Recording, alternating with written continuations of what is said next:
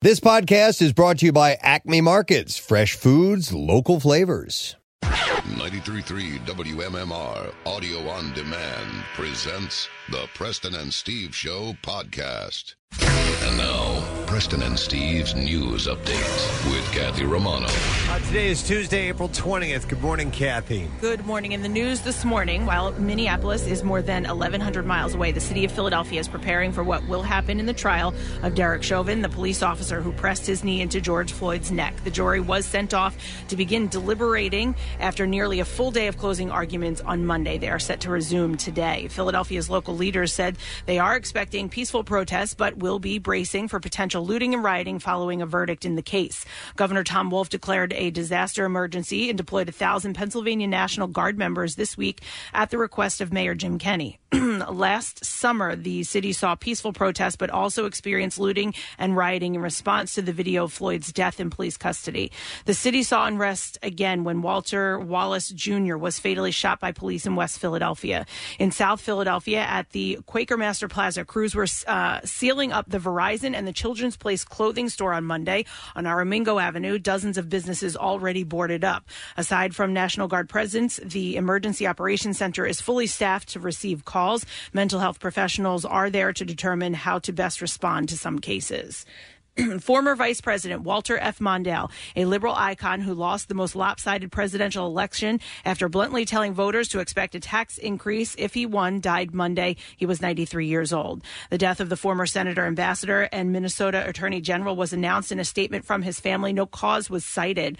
Mondale followed the trail blazed by his political mentor, Hubert Humphrey, from Minnesota politics to the U.S. Senate and the vice presidency, serving under Jimmy Carter from 1977 to 1981. In a statement Monday night, Carter said he considered Mondale the best vice president in our country's history. He added, Fritz Mondale provided us all the model for public service and private behavior.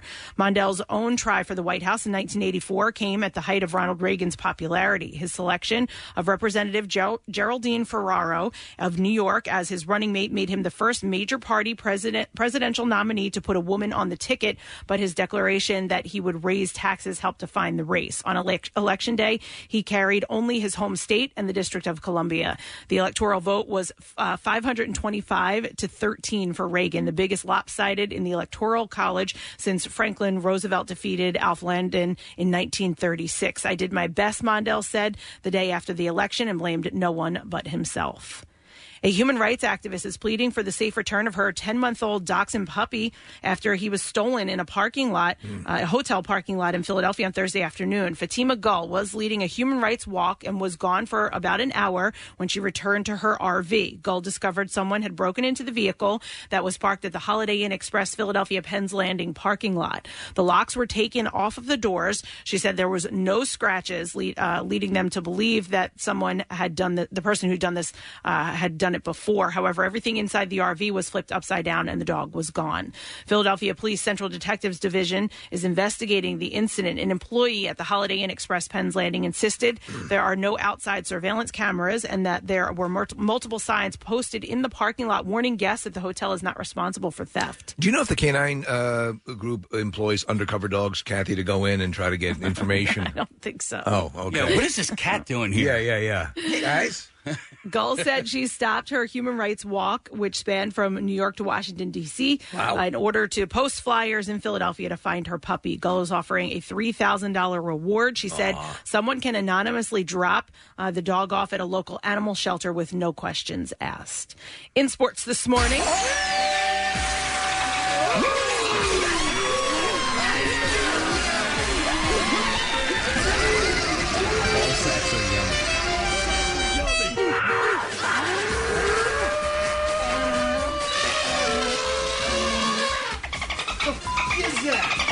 The Sixers lost to the Golden State Warriors 107-96 last night in South Philly. Steph Curry hit 10 three-pointers and scored 49 points in the win. Curry's three that tied the game at 86 all gave him 11 straight games with 30 or more points, topping Kobe Bryant for the most by any player 33 or older. Curry also had the longest 30-point game streak by a Warriors player since Wilt Chamberlain in 1964. Up next for the Sixers is another game at home against the Phoenix Suns tomorrow night, and tip-off will be at 7 o'clock. The Phillies lost to the San Francisco Giants 2-0 last night at the ballpark. Phillies hitters went 0 for 8 with runners in scoring positions and left 11 men on the base. The loss dropped the Phillies to 8-8 on the season, while the Giants, managed by former Phils manager Gabe Kapler, improved to 10-6. The Phils have been shut out twice in their last 6 games. The series continues tonight. Zach Wheeler will get the start. Game time is at 7:05. Last night's game went on as scheduled, even though the team placed 3 players and 2 coaches on the COVID-19 protocol list earlier in the day. The Phils now have 8 uniform personnel in protocol. 3 members of the coaching staff were placed in protocol on Friday, and pitchers Jose Alvarado and Matt Moore and infielder Ronald Torres were placed on the list yesterday. And that's what I have for you this morning. Thank you, Kath. Got a little rattle in your throat there this morning. You know what? It's been a couple days, yeah. Has it? Yeah. You're taking opera lessons, I know. No, I think it's sinuses. Okay. Yeah. Like the pollen. It's that time. You remind me of Jamie Apodi from 6ABC. Oh, really? Yeah, she's got that kind of little their buzz, raspy voice. Yeah, I do. Yeah, she lives down the street from me. Nice. All right, well, hang in there, Kath. Yeah, thanks. Thoughts and prayers. Kathy Romano's rattly throat this morning. Tragedy this Please pray morning for me. Kathy Romano had a little bit of a frog in her throat. A nation mourns. Well, happy Tuesday to everyone. We're going to make it that much more happy with money to be given away. That's the theme. It has been as of late. We have the Preston and Steve Money Clip Contest. 8 a.m. and 10 a.m., your chance to win with just us, and then it goes on through the day, so get yourself set. We also have a guest on the program today.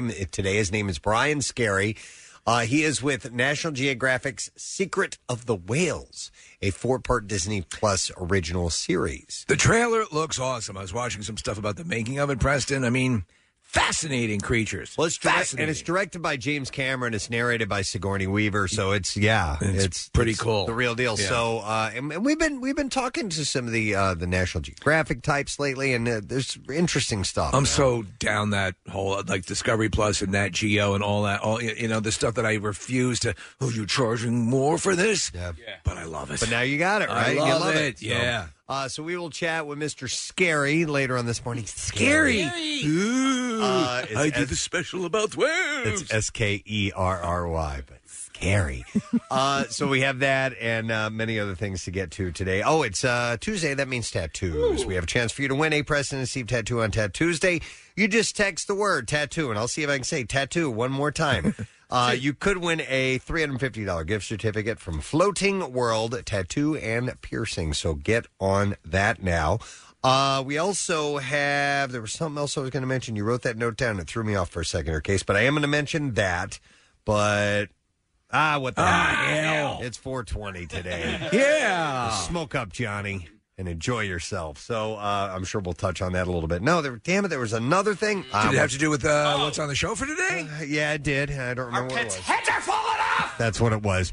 All right, well, I'm sure I'll remember 30 seconds after I hit this commercial and try to remind you what it is when we get back. But we will return. We'll have a stupid question and the entertainment report coming up. All right, back in a moment. Like what you hear? You can see it too. Check out Preston and Steve's Daily Rush on Xfinity On Demand. It's finally time to start firing up the grill. From city to shore, Acme has everything you need to prep for this summer season. And now, order all your season essentials online at acmemarkets.com, and an experienced Acme associate will carefully pick and pack your order and bring the groceries right to your car. It's fast and easy with Drive Up and Go at Acme. Visit acmemarkets.com to start shopping now and get $20 off your first online order. Acme, fresh foods, local flavors. Back with more of the Preston and Steve Show podcast. Okay, so, by the way, we had a texter that checked in and said, I'm tuning in for the Shire Sillies between 8 and 10. Was that Gandalf in the morning? Yeah, out of New Zealand. Yeah, so, no, sorry, we're back to Preston and Steve. We might play a contest. Yes. Which is not prior to the last commercial break. Just remembered that, yeah. Let me see here. Let me do this question. And the stupid question, we have a $50 Metro Diner gift card that we're going to give away. So here is the question. Let's see if this might be kind of a tough one. All right, what was the first automaker in the world to make power steering standard on its entire line of cars? I don't think that's too difficult. So this is what make of car? As in, this is a specific. What brand or what model? What would you call that a brand? Yeah, right? I would call that a brand. That is a make. Yes, that's a make. A Okay. make, not a model. Yeah, correct. That All is right. a make. It's a make. What make of vehicle do you have to make? Make. What make of vehicle was the first automaker in the world? What? Yeah, you have to make. What is that from? It's from the Goldbergs. No, Goldbergs. So she goes put two fingers in her. Yeah. In her fist when they have to poop. Do She you goes, make? Do you have to make? All right, so anyhow, let's see if you know which automaker was the first in the world to make a power steering standard on its entire line of cars. 215-263-WMMR. Why did power steering used to go out all the time on cars? Like, what was that? It was not as good. Yeah. Is just technology Power advanced? steering was different. You know, we may have to ask that question later on because, you have a little bit of resistance in your steering wheel now, but in the true power steering, like you could take your pinky and spin the wheel around, and there was like no resistance to it at all. It was too much. Well, you ever drive a car without power steering? Yes, that's what I was going to say. Yeah. I had too. biceps when I was done. Yeah. We had an old 1980 Toyota Corolla that had no power steering on it, and when you were sitting still, and say you had to pull out of with the wheel turned, you had to. You had to pull like an underarm, left arm thing around this way. And you could hear the wheels going. Yeah. All right, let's see if you know the answer. Call now. I'm going to go through some birthdays while we're waiting for that. Today is April 20th, 420. Hey. And it's Carmen Electra's birthday today. Carmen Electra was on Baywatch. She was. For a bit there. She was a Prince protege, yes? She was. What's her actual name? It's Shannon something? No, it's Tara Lee Patrick. Okay. And he tried to get a music career started with her because I remember I was a music director at the time. We had a big Carmen Electra poster in my boss's office because she was stunningly beautiful, but the song was just Yeah. It was a great poster, and it was Prince was kind of behind. Right, I remember trying to that. get her started, yeah, like he did with a number of other women. But Apollonia. she went on to she was actually pretty good in some of the comedy movies that she was in. Yeah, she's 49 today, and her and Dennis Rodman. Yeah, but there was they Dave had Navarro. Dave Navarro as well. That's what I was thinking. She likes unique looking guys. Jessica Lange has a birthday today. She's an Academy Award winner. First time I saw her was in the King Kong remake. Yeah, I remember that. Yeah. There was a part where he kind of takes her top off. Right. Which was kind of, for me. You don't want to get finger blasted by King Kong. At that time was a big deal. Yeah. Cape Fear, Big Fish, Postman Always Rings Twice, Tootsie, lots of movies. She's 72. She won the Oscar for, was it Tootsie or Francis? I don't know. All right. I do not know, sir. I don't know. Ryan O'Neal, also his birthday. Wow, he's 80 years old today. Ryan O'Neal, man. I've always liked Ryan O'Neal, but he is a mess. Yeah, he is a and mess. has been for years. He was a bad dad. Drug problems, anger problems. The whole damn thing. Yeah. Love Story, Paper Moon. He's Peyton Place. He was on. He goes back to that on TV. Tatum O'Neal, Preston, tells the story. He was legitimately angry at her success. In the beginning, it was like, oh, my daughter's in the movies. Right. And then it's like, oh, she's getting Oscar noms. Mm-hmm. This is not, I don't like this. Yeah, strange guy. George Takei, hey, Mr. Sulu from Star Trek, has been in this very studio. Super nice guy. You are a douchebag. And that would be him. And he is 84 years old today. He is a spry 84 years old. Do you know who I really enjoyed as well was his husband, Brad, who could not have been nicer. Was in the studio. Yeah. So cool. And did he and Shatner mend fences? They're mended-ish. Okay. Yeah. Because it got contentious for a while, right? And I think George was taking some of the stuff that Bill was saying pretty, he was taking it to heart. Yeah.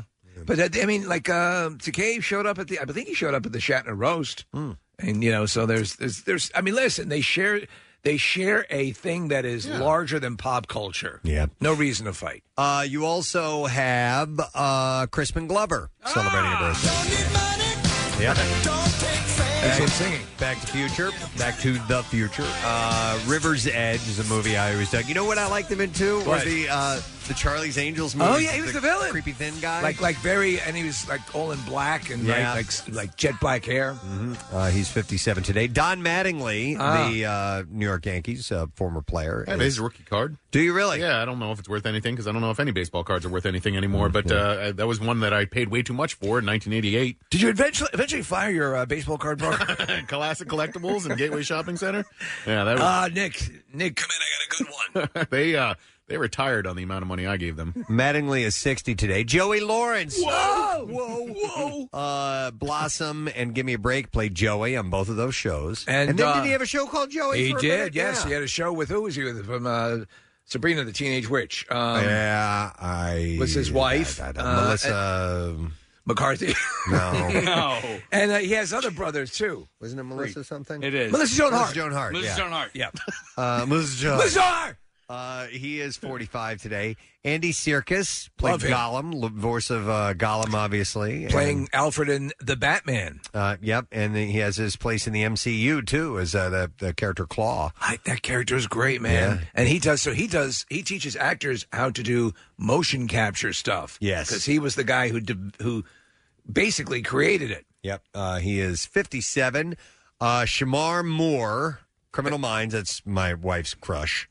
On that guy. He's stunningly good looking. He's criminally good looking. 51 today. I mean, knock it the F off. And then another looker, if you will, Miranda Kerr, supermodel. She is 38 years old today. All right, we're going to see if we can get an answer to the stupid question. Oh, did I skip Sorry, one? no, I just found man. one for you last second. It's Portnoy's birthday today. Mike Portnoy lives out Bethlehem way. 54, Preston. Turns 54 years old today. And I just was Zach, our buddy, our resident prog rock god, Zach, who works in our imaging department. He does all of the promos and things you hear on MMR. Was telling me that Liquid Tension Experiment had a new album out. I think it came out last week, or maybe it comes out this week. Oh, God. And it's one of his, collaborations with these unbelievable prog musicians. Zach is the prog expert to end all experts, and some of the stuff he'll play for you will fry your hair. But so Portnoy, I think, would be a regular on our show if it started at 4 in the afternoon. Absolutely, yeah. He doesn't work with mornings. Not at all. He does not work at all with mornings. But nonetheless, happy birthday to Mike Portnoy, one of the great rock drummers. And let's see if we can get an answer to this stupid question. And we want to know who the first automaker in the world to make a power steering standard on its entire line of cars. And I will go to Melissa. Hi there, Melissa. Hey, good morning, guys. Good morning. We were just saying your name, Melissa. What is the answer? What make of car are we talking about? The GM Cadillac. Cadillac. You got it. Hang on a second, Melissa. We'll get you info. Yep, Caddy made they were the first car automaker to have their entire line be equipped with power steering. So you got it right. We're going to give you a $50 Metro Diner gift card. Share breakfast, lunch, or dinner with family and friends at your local Metro Diner, or order online for curbside pickup or contactless delivery. And you can enjoy classics like fried chicken and waffles, steak and scramble bowl, and more. Visit metrodiner.com to view their menu. We had a Cadillac at one point in time in my family. It was gigantic. Yeah. It was huge. Biggest car I've ever seen. So the biggest car we ever had as a family was a company car that we had when we were in California. It was at Preston at the height and size that you could get of a Lincoln Continental. Yeah. So, I mean, it was massive. so effing huge. Yeah. I used to have to call my father in the front seat. They're still big. Yeah. The current models? Yeah. Okay. I haven't been out to check one out in a while. All right, I have some entertainment stories to pass along to you. We'll start with Prince William and Harry. They appear to be healing their rift. According to reports, Harry and William had spoken for hours after laying their grandfather, Philip, to rest. Prince Philip. Harry had returned to the UK, of course, for the first time since leaving for the funeral. An insider told The Sun it's not known what was said behind closed doors and when the cameras were turned off, but it's unfathomable to think They didn't say Megxit that, yeah. and Oprah did not come up. You know what I think worked in this? I heard this from some of the British press, Preston, is that the Queen actually ordered them to play the name game. Oh, and that's really? What had them talking again. But not enough. William, William. Let's be friends. Excuse me. You're getting cheered up. It's such a beautiful song. Catching Kathy's thing. Harry and William appeared cordial as the cameras rolled, and that seemed to pave the way for Charles to join them when everyone had left. Now, after the funeral, William and Harry were seen talking outside, and lip readers said that William told Harry that the service was great, To which Harry replied that it was what he wanted it. It was as he wanted it. He replied, Manischewitz hummus dog. So it wasn't a very good lip reader. I don't think he's, I think maybe you should try and do something else To with which your life. William responded, Manischewitz Cadillac dog. Harry was expected to return to California on Monday, but is reportedly delaying his return to celebrate Queen Elizabeth's 95th Are you birthday. at Monkey Jugs? Selma Blair covers the latest Town and Country, and inside, the 48-year-old spoke openly about the effects of her multiple sclerosis diagnosis on her life. An unexpected saving grace has been makeup, she says. She said, I've been made up by some of the most famous makeup artists since I started acting, and I felt so transformed by their makeup that I really did become a different person. It was a superpower to me, and I mean this. Makeup is not trivial to me. If anything moves the needle for me in my life, even before my diagnosis or challenges, it's my gorgeous war paint. She's doing phenomenally well. So, I've seen her in a number of pictures where she looks totally glammed up. But just in general, her bounce back, she was at a point where she was fairly immobile. And I've seen stuff, more recently where she's moving around and seems to be getting back to her old self. She said that while she's lost a lot of her fine motor skills, she said, I don't mind if my muscles get caught at the intersection of a slow brain signal. I just want those words to come from my lips covered in Chanel gloss. Huh. Blair hopes to serve as an inspiration to other disabled people. She said, I'm aware of my challenges affect other hopeful or isolated people, and a few of them may be joyful snobs like me. I'm very comfortable in my body, mostly because I am now making a deeper positive connection with it. I'm fascinated by this body and this life. I am humbled and pleased to be any inspiration for people. I'd like to see. She's really good friends with Sarah Michelle Gellar, and they post stuff together. Mm-hmm. And that's an inspiring friendship. Yeah. Kim Kardashian and Maluma may have been spotted at the same opening at the Good Time Hotel in Miami on Friday. Yes, this is Maluma. I'm bringing Kim Kardashian and later. But there's nothing more than a friendship there, even though... It's just a friendship. Yes, they are both single. I don't know who the hell Maluma I have no is. idea. I don't know who Maluma is. Isn't that Moana's uncle? Moana. He looks like some sort of trendy, hunky, modelly type fashion dude. I'm not wearing a shirt under my jacket. You spell his name Maluma if you want to look it up. An insider told Page Six the pair were happy to see each other, but their interaction was just friendly. A separate source added, they are just friends, have a lot of mutual friends in common. It's nothing romantic. No porn tape just yet. She apparently is being heavily courted by A-listers, having been dubbed the most eligible billionaire bachelorette following her split from Kanye. Are there a whole bunch of eligible billionaire bachelorettes? I was wondering the same thing myself, Steve. I mean, what kind of list is that? People are reaching out through mutual friends and people that she worked with to set her up with everyone from royal family members to A-list actors to athletes to billionaire CEOs, a source said. Do you know the mechanism of security around them? I was reading about the process about going just to visit her or to visit anybody in the quote-unquote Kardashian-Jenner compound. Like, you have to be pre-interviewed, and then you have to go off to a secondary location for a COVID test, and then all of this stuff. Yeah, it's elaborate. They have people, breaking into their all locations. the time. So apparently she is not, per reports, looking to dive back into the game quite yet. So, and do we know who Moana is yet? Is it any...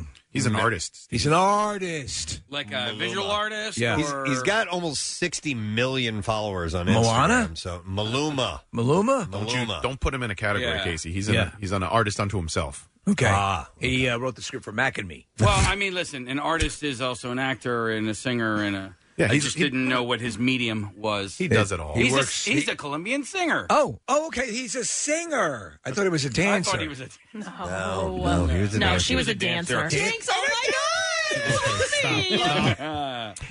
He works in Play-Doh case. That is his art. We're moving on to Chloe now. She's pushing back at yet another online troll. The 36-year-old shared a shot of her outfit before heading out with her 5 sisters for a night on the town. She dressed in a space-inspired catsuit and captioned it Avatar. Meow.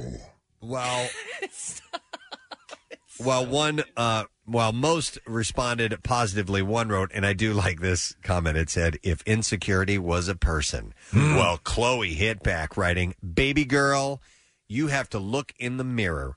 Only insecure people tear other people down. I'm sending you so much love, health, and happiness. I'm sorry that you're hurting. I wonder if that's true. I wonder if that's true, though. I mean, it's a story that I tell myself whenever you get like some sort of nasty comment or like, oh, I wonder what's going on. I wonder if anybody out there who will continually tear people down is actually having a pretty good life. You know what I mean? It's quite possible. Well, and here's what I love too. So as she writes this thing, she's going, I'm sending you so much love, health, and happiness. You know, on the other side of the phone, she's going, F you. This bitch. Yeah. Look at this bitch. I'm going to take her down a notch. Sending you all the love and happiness in the world. I'm sorry that you're hurting. So, listen, it's all a weird. I'm a 35-story rubber factory in your glue. It's a weird game, gang. She has been through it on social recently after she tried to have an unedited picture of her taken down and social media exploded. We talked about that. I mean, that was a major news story. That's the kind of world they live in, that an unedited Khloe Kardashian picture got out. But on Monday, she shared a meme on Instagram that summed up her stance and said, you don't have to be who they want you to be. Yeah. I just liked that. Preach, queen. You just liked it? Yeah, I was looking for the spacesuit, and I saw that, and I was like, oh, okay. Liked by Kathy Romano 11. Oh, my God. Kathy from Preston and Steve likes me. I pay attention to all your activities. Can I recommend an activity, Kathy? Yes, please. Catching salmon in a river. You're so Okay. I see. We're looking at. There's a picture. It was an Instagram post, but there are words written on it. I didn't see it. There's no words on it. Yeah, that's the one that says you don't let them. You don't have to be who they want you to be. Right, guys? All right. Yeah. So, right. Yeah. We're all in on this. Hey, proud mom Katie Holmes celebrated her daughter Suri's 15th birthday. She's 15 with never before seen pictures. She With captured never before seen father. She captioned, and you are your daughter. She captioned the post, "Happy 15th birthday, sweetheart. I love you. I can't believe you're already 15." And of course, Tom Cruise is the dad. But do you think Cruise would accidentally sign an autograph for her if he were here? There you go, sweetie. Yeah, I'm your daughter. Thanks for the support. And what's your name? Suri. And last name Cruz. Really? My name is Cruz. That's crazy. Yeah, I'm your daughter. He was on. People are talking about this appearance he made, Preston, on the Graham Norton show, which is a chat show. And he apparently was his most relaxed and comfortable. And, I watched it. Yeah. Listen, I'm a Tom Cruise fan. His movies are great. As am I, yeah. And he's weird, so you just have to accept that. But I think his movies are great. But in interviews, he just looked fun and cool and totally relaxed and happy with himself. You just also know that there's this other side to him that's crazy. Yeah. Crabs. I'm a fan too. All right, let's move on now. Jessica Biel's sons are BFFs, she tells Ellen DeGeneres. She and her husband, Justin Timberlake, recently welcomed Phineas and their 6-year-old son, Silas, and she's wild about him. She says it's so cute to see these two together because they both think that the other one is hilarious. She loves her children. Biel shares of her boys, and she says, and Silas, he is the performer. He wants to make the jokes, and he wants all the attention on him. So Finn only has eyes for him, and everything Silas does is hilarious. Anything Finn does is hilarious. So they just laugh at each other all day long. It's so cute. Laugh. How old are they? 1 6. The other one is 23. The other one's really young, right? Yeah. They just Okay, little kids. That's cute. Yep. Arnold Schwarzenegger celebrated the first flight of NASA's Mars helicopter Ingenuity on social media. He said, when I heard about this helicopter ride on Mars, I was so excited about it that I immediately thought, get your S to Mars. Yeah. But then I thought Then I thought they were already on Mars. What the hell am I talking about? He said with a laugh, of course, quoting the iconic line from Total Recall. And then he continued, I cannot wait for all the footage. So I think the only thing I can say, since we are dealing with a helicopter, is, and then he pauses and says, what do you think? And my nipples are very sensitive. No, not that. Get to the chopper! Yes, that's the one. He said, yes, get to the chopper. So Arnie was happy about it. But that was perfect for him to chime in on that whole thing. Marvel Studios' upcoming Secret Invasion adaptation may have lined up its first female lead. According to The Hollywood Reporter, Marvel is reportedly in negotiations with Oscar-winning actress Olivia Colman Details about Coleman's potential role are currently unrevealed. She's going to play Super Queen? She won a Best Actress Oscar for her turn in The Favorite. She's also up for Best Supporting Actress as this year's Academy Awards for The Father. Her previous credits include The Crown and Doctor Who. Additionally, she will lend her voice to Sony's upcoming animated film, The Mitchells vs. the Machines. Last December, Disney Plus announced that Secret Invasion will feature Samuel L. Jackson as Nick Fury and his Captain Marvel co-star Ben Mendelsohn as the Skrull warrior Telos. According to Marvel's Kevin Feige, the Skrulls will have infiltrated Earth in all walks of life, but it's unclear if any heroes will be replaced by the Skrulls or as they were in the comics. What's the status of that movie, The Eternals? Yeah, good question. Yeah, I don't know. That was underway, or it seemed to be underway prior to the pandemic, and I haven't heard word one about it. That's Angelina Jolie's in That's that? supposed to be, Steve, this year, November 5th, is what they're saying on IMDb. So, Okay. All right. Yeah. Last month, One Night in Miami star Kingsley Ben-Adir was also added to the cast. Ben-Adir's role is reportedly the main villain in the series. Secret Invasion is likely to begin shooting this fall in the United Kingdom and elsewhere in Europe. They have set a date for 2022 or early 2023 release for Disney Plus. You know what's cool about this is that they're going into a level of. So I was always like the main level and maybe one little sub level on some of the characters. Now they're going into an area with a lot of these movies that I know nothing about these characters, and it's fun to not know as you go in. Yeah, exactly. It's a whole brand new landscape for you, which is really cool. Morrissey, the singer, Morrissey's manager, blasted The Simpsons for their depiction of the singer in the latest episode of the show. We're going to play some audio here for you in a moment. The artist's manager, Peter Katzis, said that the show, quote, has since degenerated to trying to capitalize on cheap controversy and expounding on vicious rumors. The episode, Panic on the Streets of Springfield, which aired Sunday night, followed Lisa, obsessed with a vegan British musician named Quillaby, voiced by Benedict Cumberbatch, who is the lead singer of the band The Snuffs. Quillaby appears as an imaginary friend to Lisa who inspires her to sing songs like Hamburger Suicide and Everyone is Horrid Except Me and Possibly You. However, things change when Lisa sees Quillaby perform in real life, and he turns out to be a snobbish, meat-eating xenophobe. While the episode never directly references Morrissey, the show director, Debbie Mahan, said in an Instagram post last week the episode was the most fun I've ever had working on an episode. My husband, who also works on the show, is an avid Smiths fan and collector and was our resident Morrissey expert, so it truly was a labor of love. Episode writer Tim Long said, Quillaby is definitely Morrissey-esque, along with other artists like Robert Smith from The Cure and Ian Curtis from Joy Division. So we want to play a little bit of this? Yeah, listen, from the first second he came on the scene, I knew it was supposed to be Morrissey. Really? That's flat out who it's supposed to be. All the songs are parodies of Morrissey songs. And Benedict Cumberbatch does a great job. Here we go. For an imaginary friend, you were really keen to get out of the house. Ugh, that small woman was such a bore. Oh, Maggie's the baby, and she was sleeping. Even she knows it. This place reminds me of my own hometown. It's dismal and nothing good will ever come from it. Well, almost nothing. Get out your tickers and tape. Here comes the Pratt Parade.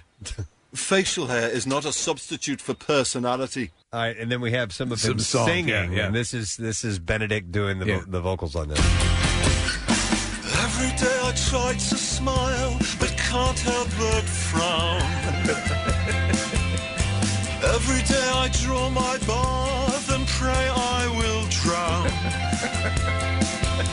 I step out my door and I take a deep breath, turn back inside and pray for my death. 'Cause everyone is horrid except me and possibly you. Possibly me. Oh, everyone is horrid and my dear, I fear you are too. Oh, my God. Right? Oh, that's great. Oh, that's excellent. So Morrissey's Wow. fighting back against this? Yeah. Well, he doesn't have a sense of humor. No, look, at the it's end an of it, honor to be riffed on by The Simpsons, Totally. like to be made fun of by The Simpsons. Yeah. Go to your grave with that. That's Exactly. What a wonderful thing to have happen to you. Yeah, now he hasn't said anything. This is just his manager All right. speaking up, but I assume it's on his behalf. His manager, Peter Katzis, responded to the episode on the artist's official Facebook early Monday morning, saying the show's writing has taken a turn for the worst and took a hit at the show's viewership ratings. I think The Simpsons don't really have anything to prove at this point. No, they're fine. I think at 30-plus years on the air. Katz has said, when a show stoops so low to use harshly hateful tactics like showing the Morrissey character with his belly hanging out of his shirt, when he, and then in parentheses it says, when he has never looked like that at any point in his career, makes you wonder who the real hurtful racist group is here. So I saw this meme going around over the weekend of the Panic on the Streets of Springfield. Is an actual album? Yeah, Panic on the Streets of London. Yeah. But did the Simpsons put this out as a record that you can buy? No, that I don't know. Okay, I saw a bunch of people posting it with the album cover, and it's meant to look like Morrissey standing next to Lisa, and it's an arty photo, a cartoon photo on the cover. I don't know. Maybe they did, Nick. They have done albums before, but I don't know if this one is out like that or not. One thing they do make reference to in the episode, which is actually the truth, is that a lot of kids are discovering these artists from the 80s and early 90s because there's an entire catalog sitting there ready to be pilfered. Yeah, believe it or not, my daughter's all over this. The one who was always listening to musicals and stuff like that. I mean, she and she still loves that stuff, but she has completely pivoted to this whole 80s vibe. Yeah, wait, The Cure? This is going on? Yeah. Okay, like what artists? Well, I mean, she's really taken a liking to David Bowie, but then also, choice. Really great choice. Duran Duran. I'm trying to think of who else, because when we drive in the car, mainly English artist. New Order. Yeah, maybe. No New Order yet. Trying to think of who else, because we drive in the car and she'll play a song and I'm like, what? How do you know this one? Mm-hmm. Where's this one coming from? That's pretty cool. Yeah, you know what I mean? I love it. Yeah. I love it. She busted out Stay Clean by Motorhead on me the other day. I was like... Where do you stumble across that? Sing Street. The movie Sing Street has a great soundtrack. I mean, they have their own original songs, but the original songs are sort of derivative of 80s songs. Oh, that's what's turning her on to that stuff. Okay, I get it now. Yeah. I love it. Was my decade. I love 80s music. I go back to it fondly. I mean, because I've got a lot of great memories from it, and there's a lot of great catchy stuff. Deep dives on Queen. Ooh, lover boy. What song is that? I don't know. What you do tonight? Hey, boy. You don't know? Okay. I just... Come on, sing. Come on, everybody. Sing, Baby June. Sing. I don't know deep Queen hits, so sing a case. So. I just did more. Anyhow, well, that's cool. I'm happy to hear that. Yeah, that's great. Yeah. And Morrissey's not happy with the whole Simpson thing. Let's see what else. Just a couple more quick things. The first trailer for Marvel's Shang-Chi and the Legend of the Ten Rings has dropped on star Simu Liu's birthday, and according to the first. Lou wrote. They put the quotes after. That's stupid. Anyway, Lou wrote on Twitter. Whoever said that you could only receive presents on your birthday, today I'm giving you the first look at the teaser poster for Shang-Chi and the Legend of the Ten Rings. This is interesting. It will star Michelle Yeoh, Awkwafina, Ronnie Chang, Tani Leung, Fala Chen, Manger Zhang, and Florian Montano also will start. That will drop on September 3rd. What they should do, Preston, is send you the copy for the prep service and then send you a small box of quotation marks that you can apply wherever you want. Put them in wherever I want. Hey, the Mad Max spinoff, Furiosa. Yeah. Starring Anya Taylor-Joy and Chris Hemsworth is gearing up to film in New South Wales. Oh, man. She's going to get to hang out with Chris Hemsworth. The team, with George Miller at its helm, confirmed Monday. And the film will follow the original story of Furiosa, played originally by Charlize Theron. According to the Associated Press, the film is expected to become the highest ever made in Australia. Wow. I hope. Now, I hope she does press on that again. We'll see what the story is, or at least maybe get a Zoom conference with her. But Jesus, man, that's she's in the George Miller. She's in that sphere. Yeah. Mad Max sphere with Chris Hemsworth. She's going to be awesome. Big star. All right, we're ready for clips now. Blackish has never been a show to shy away from relevant social issues, and in this clip, Miles Brown, who plays one of the twins, explains how the show influences his music. Here we go. Because I could easily just I guess, talk about the things that everyone else talks about in their music, you know, and just do it like that. But I think Blackish kind of gave me that inspiration to speak about, I guess, what's going on with Gen Z, mental health, police brutality, all the things that are going on right now that no one else is really bringing up when it comes to Gen Z and the next generation. Yeah. New episode of Blackish airs tonight. That's at 9 o'clock on ABC. And here's the next clip. The Year Earth Changed is a documentary that shows the impact of pandemic lockdowns on the natural world. Here, narrator Sir David Attenborough gives an example of how quarantine changed life for whales specifically.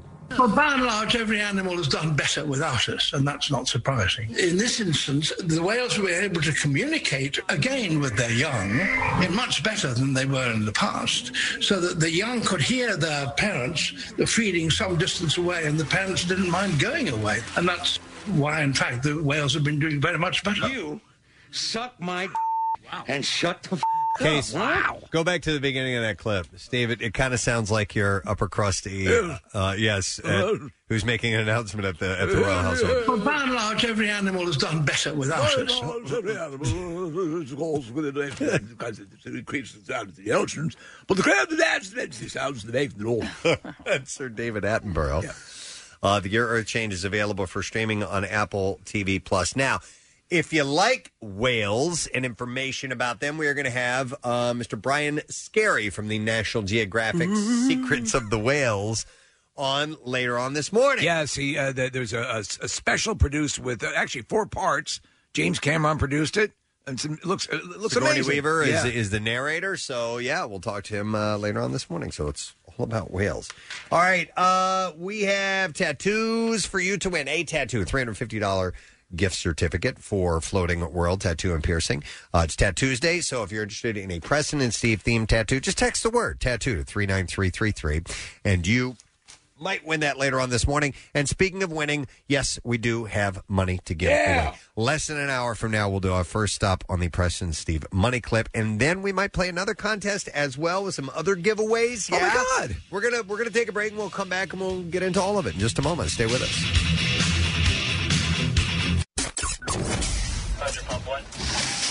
Life these days is like drinking from a fire hose 24/7. And you could miss something big. So turn on push notifications in your MMR app. That way, when something really important happens, you'll know. And we promise we won't bug you like those guys selling car warranties. Today is 420.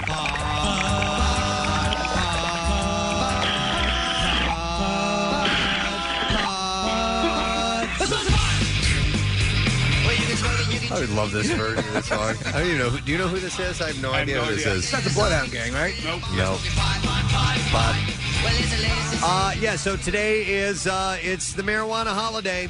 It's 420. Does it have more importance now that it's becoming more and more a mainstream thing? I saw an article this morning on Forbes, and it was a little too lengthy. I didn't have time to go through it all, but the title of the article was welcome to the it was something along the lines of the last illegal 420. Yeah, wow, that's a good point. As in, from here on out, yeah, it may, and someday it may turn into kind of like what St. Patrick's Day for drinking, or Mardi Gras, or something like that, where there's gatherings and and people get together and mood altering, have real, not behind the scenes, actual publicly promoted. Let's get together and smoke pot.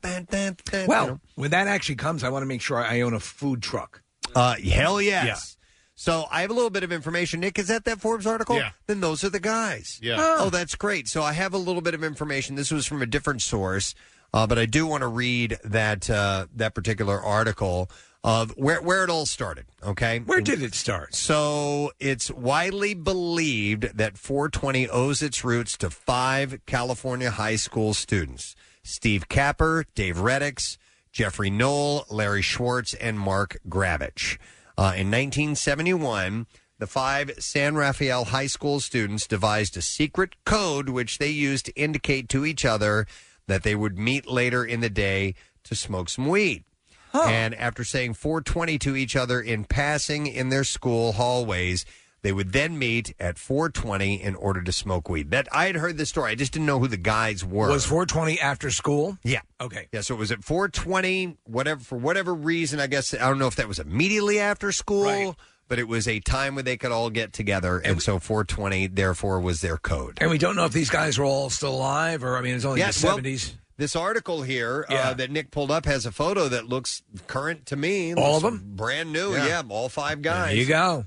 Nick, does it say when that was taken? It's recent because this article came out today. And every one of them, Preston, is a DEA agent. Oh, It's wow. amazing. It's irony. Yeah. So this would be, who is saying this? This is a capper who told the Huffington Post, I could say to one of my friends, I'd go 4:20, and it was telepathic. He would know if I was saying, hey, do you want to go smoke some? Or do you have any? Or are you stoned right now? It was kind of a telepathic, from just the way you said it. So it's like the pothead version of aloha. It could either be hello or goodbye. And you could You discern interpret it Yeah. in several different ways. He said our teachers didn't know what we were talking about. Our parents didn't know what we were talking about.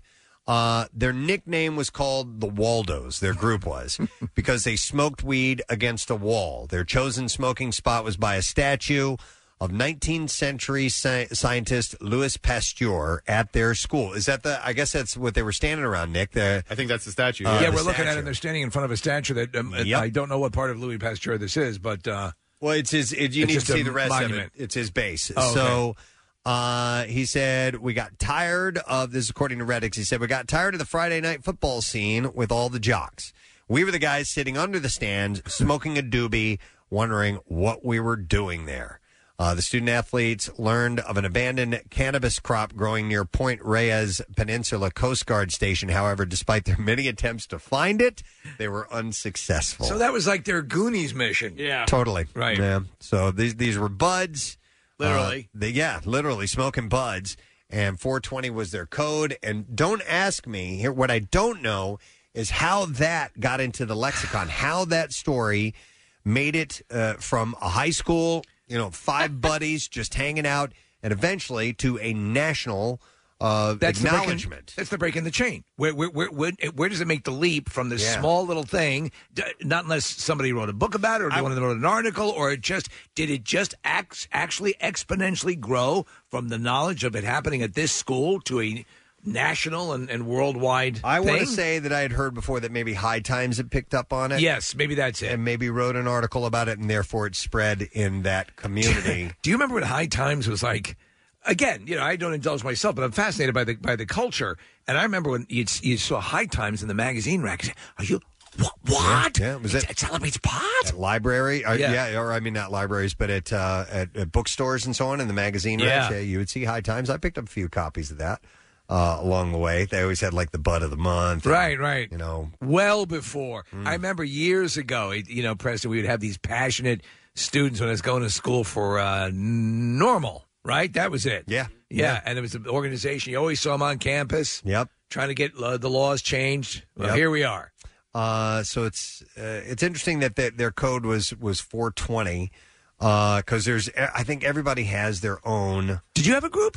Oh, did you have a group at school? Oh, I know you were man. known as Captain Blackfingers. Well, right? that was after high school. Oh, all right. But yeah, and we used. I'm trying to think of some of the phrases that we used for weed or little names. I mean, there was there were names like sense bud, purple hair. Whatever kind was going around. There was a lot of brown weed around when I was in high school. How would you? So how would you acquire it? It was readily gettable. My sister, yeah, and my uncles. My uncle. Oh, your uncles were potheads. Yeah, right? yeah. Well, dude, the first time I ever saw a substantial amount of weed was at my Uncle Tony's house. Was he dealing? Yeah, absolutely. So, and therefore I dealt too. So, so I would, because you would get some for free, get a couple ounces for him, and you could snag a quarter of that for free, and then go sell it, and blah blah blah.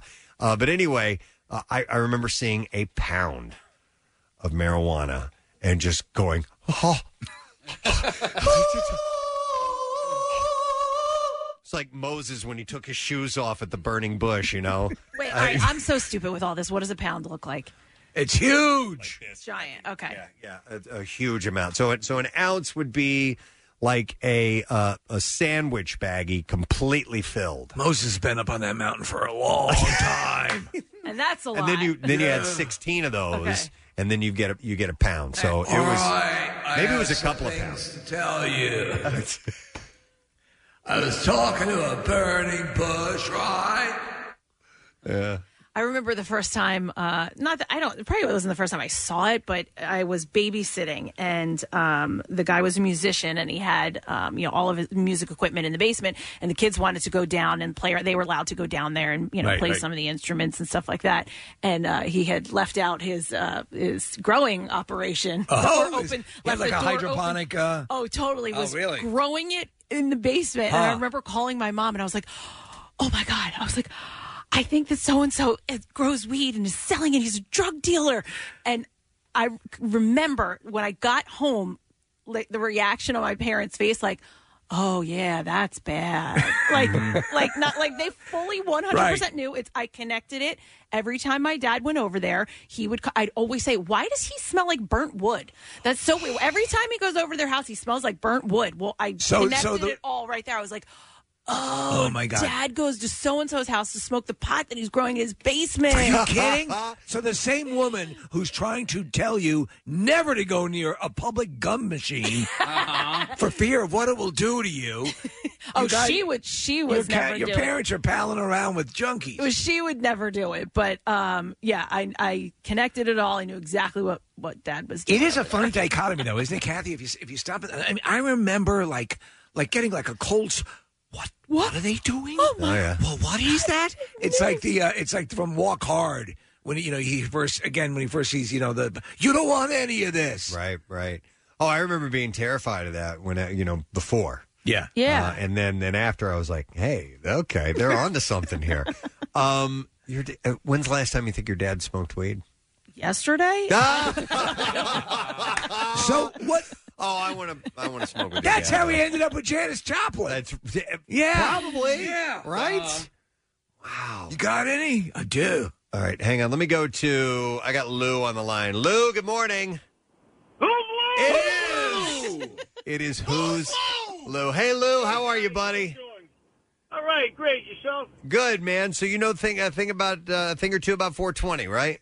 Yes, 420. Well, the guys from Point Reyes, because that's up in Northern California, they went to Chico State.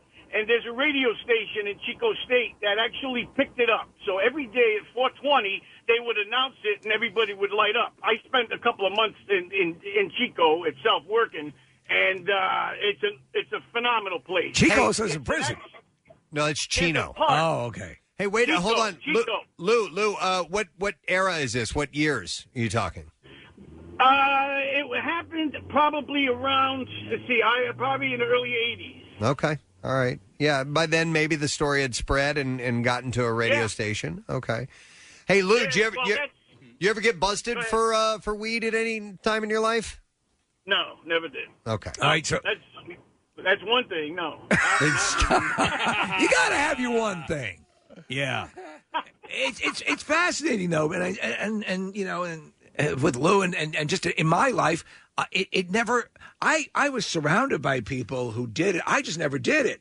But I always found, and still don't do it. But I always found it was much more pleasant to hang around with those people than the people who were getting like blasted and drinking. I've said this time and time again on the show. Yeah, it was a more relaxed crowd. You get rowdy when you drink, or some people get rowdy. Yeah. Right. All right, Lou, good to hear from you, man.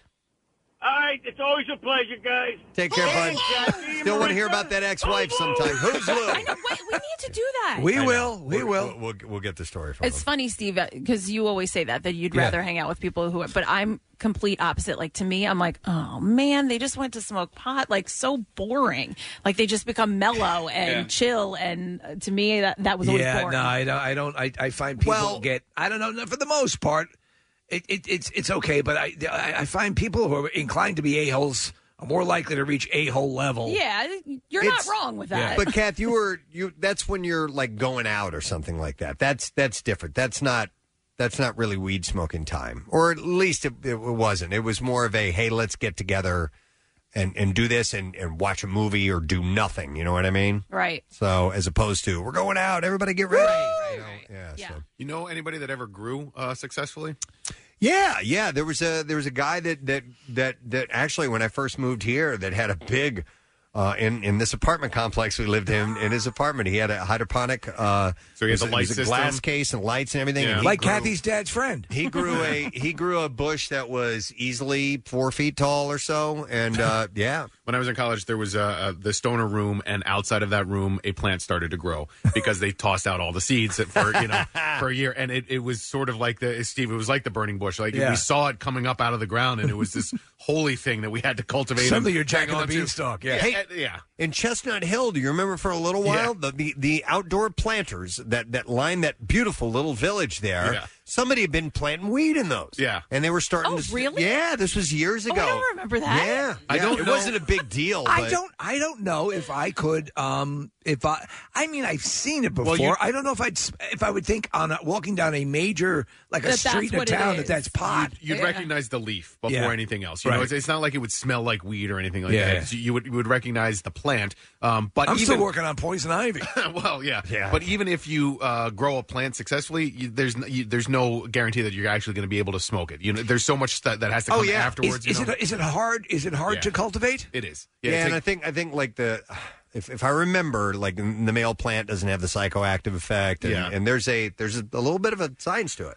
So that's why you have people, and the funny thing is that you have people like from all walks. Nick Lachey, for Christ's sake, everybody's getting in on the dispensary stuff and their own strains of pot, and it's a massive industry compared to, it just cracks me up to think of how verboten. I mean, it's like years ago when the first family in my neighborhood got a divorce. I'm like, right? What's going on? By the way, Nick found this little factoid. Stephen Hager of High Times popularized the story of the Waldos and 420. The first High Times mention of 420 smoking and a 420 holiday appeared in May of 1991. Okay. So that's when it started to pick boom, up steam. I guess hit and become a national thing. Hang on. I want to go to Lisa. Hi, Lisa. Good morning. Hello. Hi, Lisa. What's up? It's Alicia. Oh, Alicia. All right, Alicia. What's up? Today's actually my birthday. Oh, happy birthday. Happy 420. And I do participate. Nice. So me and my family actually went to Hawaii in the beginning of this year, and we were trying to find weed. So we went to this local dive bar, definitely going to find someone there. We found this old guy with white dreads named Marcel. So every time we came home, now every time we want to smoke, we text each other, Marcel, ? So that's There you go. that's become your code word. So when you go in, code word. Marcel was just like sitting there, or did you just take a guess? This guy looks like he has some. Oh no, we went in there. We went in there and watched the Chiefs playoff game, and we talked to the bartender, and the bartender's like, "You will not miss him when he walks in." Okay. You want to know? Ask the bartender. Ask the bartender? Yeah, All right. yeah. All right. Thanks, Alicia. Dude, I have a great story about this. So, traveling with it is a risky proposition for my own level of paranoia. Yeah. So I don't take it with me if I want to get on a plane, at least most of the time. And we were traveling with some friends of ours, and we went to the Virgin Islands, U.S. Virgin Islands, and we were on St. Thomas? St. Thomas, and then we went over to St. Forgetting St. John. Thank you. So we're in St. Thomas. We're getting ready to take the ferry over to St. John, and my buddy who was traveling with us, he goes, "All right, you guys are set. The ferry's coming in 20 minutes." He's like, "I'll be back in 10." And I go, he goes, "I'm going to go find some." I'm like, "Yeah, right, whatever." Sure enough, he comes back like 15 minutes later, and he's got it. I'm like, man. And he tells me this story. So he went walking down. He goes by an area where people just have, tables selling tchotchkes. Right. Just local stuff that tourists will buy. And he goes to a guy and asks him if he knows where to get some. And the guy goes, "Yeah." And he goes, "Do me a favor. You watch the table for about 5 minutes. I'll be back." Just watch the table. He sat there and watched in case somebody was going to come by and buy something. Okay. Yeah. Dude goes off, grabs him. I mean, it's that island mentality. Yeah, you know? very chill. Goes, grabs him some, boom, we're set for the trip. It was Wow. hilarious. I couldn't believe it. It's He actually unbelievable. Had him watch the stand for a little Oh, while. we talked about this many times on the show when we took a station trip to Jamaica, and there was I mean it's like they're throwing it at you. Yeah. I'm going to go next to Mark. Hey, Mark. Good morning. Hey, good morning, guys. What's up, buddy? Love the show, man. Oh, thank you. Listen, I'm a child of the 70s, man. So back in I graduated in 79. Anyway, I was down in Delaware. This guy got busted growing 6 acres of weed. 6 acres? My cousin lived like a half a mile from there, and like the following Saturday, I was down visiting, and a couple guys rode up on bicycles, and they pulled these Ziploc bags out from under their shirt full of these buds, and they said, the cops didn't rake it up or nothing, man. So I said, dump them bags out and let me borrow your bike. I filled 3 bags just as full as I could get them. Yeah. And yeah, I'm going around school handing like sandwich baggies full of, here, man. Those I never gave you nothing. It was You're just giving it out? It was awesome. So let me ask you again. I know nothing. And then the guy that got busted years later, I was working with him on a job, and I saw his name on this list of like we were doing we were in a vessel. We had to have like a whole watch list of who's in there. And I saw the guy's name, so he had to be the oldest guy. Whenever I said, "Hey, man, are you so and so?" Yeah. I said, "I probably owe you some money, man." I was he laughed. He's like, "Oh, man, don't worry about it." So you're all good, yeah. Let me ask you something. And if you have acres of it growing, you couldn't smell it, right? Would you be able to smell it? Yeah, you would. You would, they say huh? You can lay from like the helicopters and stuff. From the helicopter. I flew with a guy in a little Cessna plane one time, and like the corn stuff, you can see, because we were farm kids down there, but you could see from above anything out of place, man. You can see that very easily. Wow. I didn't thanks, 6 acres. Yeah, Jesus. dude, it's pungent. Yeah. I mean, it's like big time. That's why when some of those indoor growing operations, they can get busted on the smell alone. I mean, Yeah. people will pick up on that, and they need to have ventilation systems that shoot it way up in the air. So that's crazy, man. Yeah. Let me see here. I'm going to go to Mike. Yo, Mike. Good morning. Hey guys, good morning. Hey, good morning. What's up, buddy? So when I was 19 or 20, I was working as a landscaper, and we were at this property in upper or northern Jersey. The guy, I think he was a surgeon, if I remember correctly, but his giant house, kind of not really very private, but Maserati in the driveway. Like, the guy had money. Very end of the day, I'm going around making sure we didn't forget anything. I go into this, I think it was a vegetable garden. In the very back, off in the corner, there were 2 6-foot-tall pot plants. And there's this little voice in the back of my head saying, "You can get another job."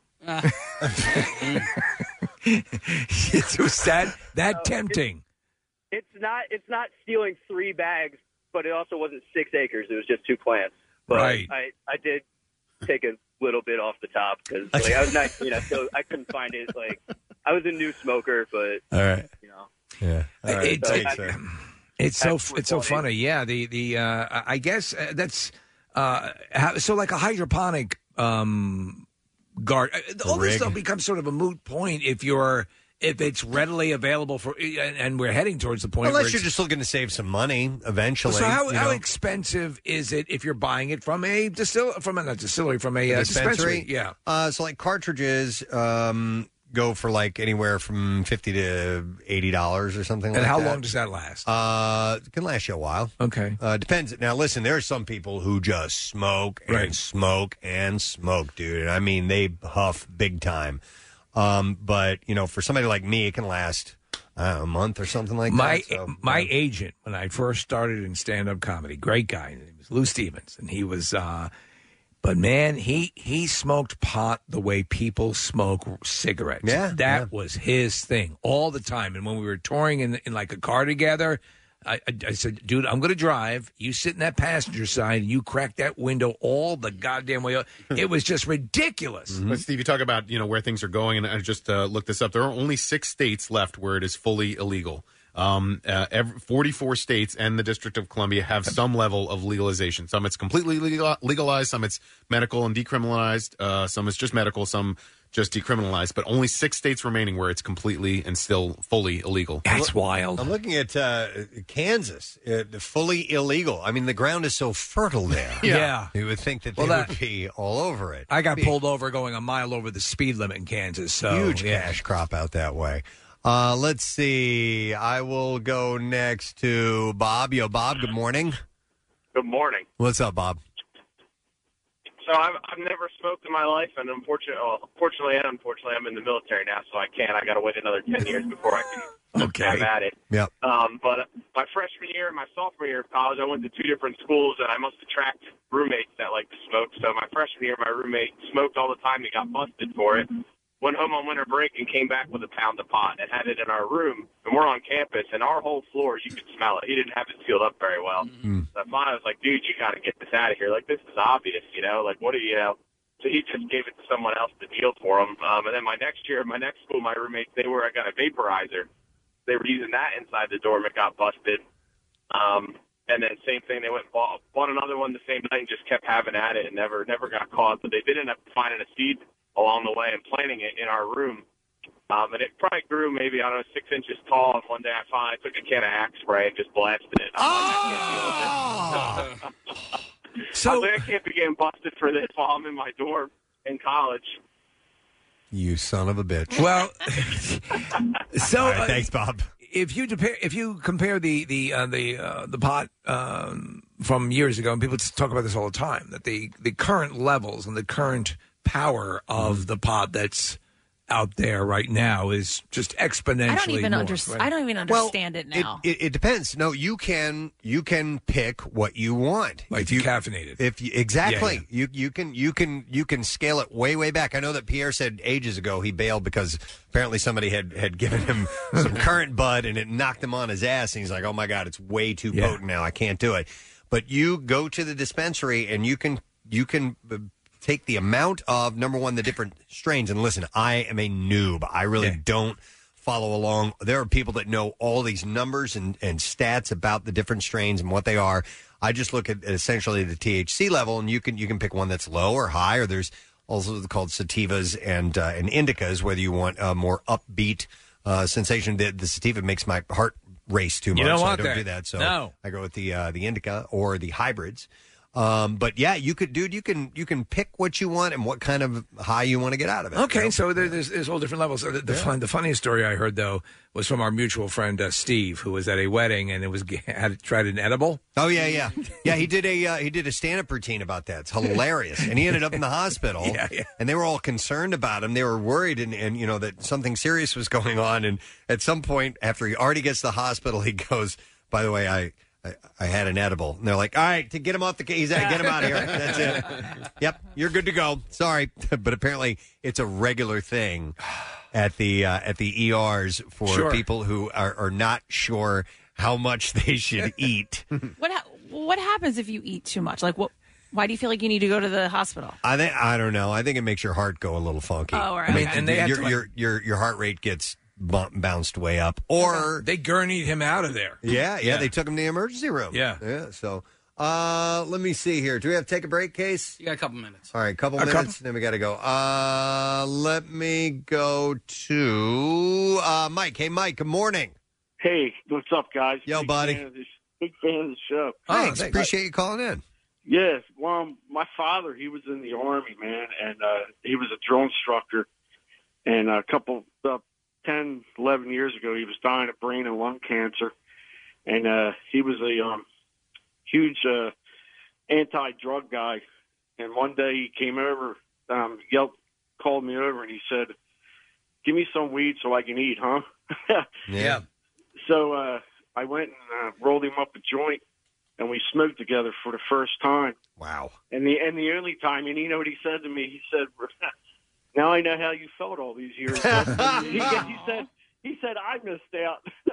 And he said, I had the same story, Mike. So my mother had, and I've said this before many times on the air. You know, again, I don't do it, but I understand. You know, there's applications for it, and whatever gets people to enjoy it or whatever it means to people, I'm not to judge. But I did see it in my own life. My mother had lung cancer and brain cancer, same situation, And horrible, yeah. and the only thing that alleviated her pain towards the end was a pot that I was able to get for her. Yeah, he thanked me for it, and he said, now I know how you felt all these years. And he goes, and I was so against it. He goes, it's too bad I'm not going to be around much longer to enjoy it more. Oh, man. Wow. But, all right, guys, take care. All right, thanks, Mike. Appreciate it. Wow. All right, well, anyhow, today is that celebration, if you will. It's 420.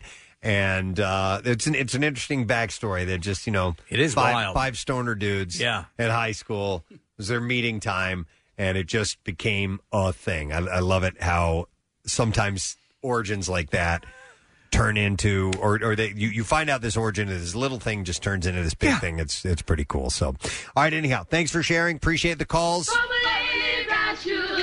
What is that? You're playing the wrong thing. You're supposed to play this button right here. Oh, okay. That was the Gibbons Kids. Why did you have the Gibbons Kids queued up? I don't know. So it's not. All right.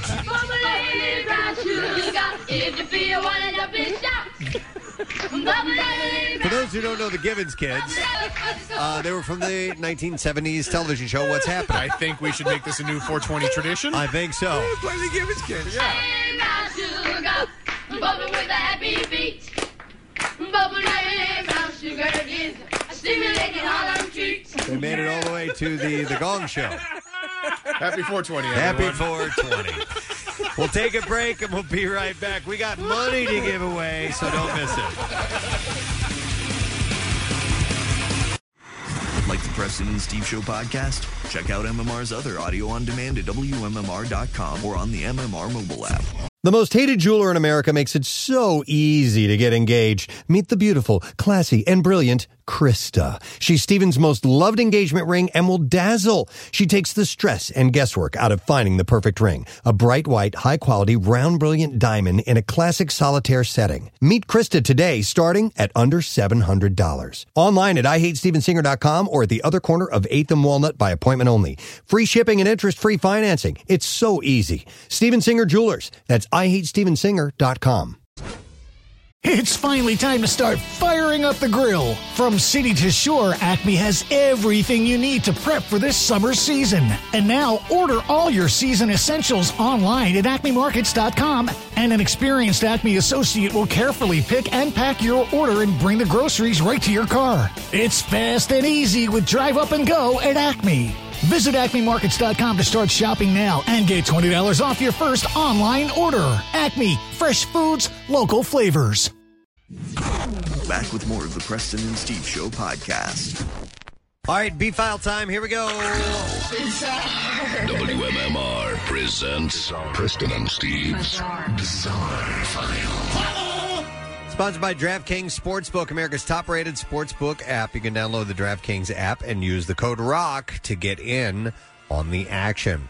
A suspected poacher was killed by a herd of breeding elephants that he encountered while fleeing from park rangers, according to South African officials. 3 people attempted to run away after they were spotted by rangers at the Kruger National Park, one of Africa's largest game reserves. After one of the suspects was captured, he told park rangers that the group had run into a herd of elephants, adding that he was not sure if his alleged accomplice had managed to escape. Rangers later discovered the man badly trampled and dead from his injuries.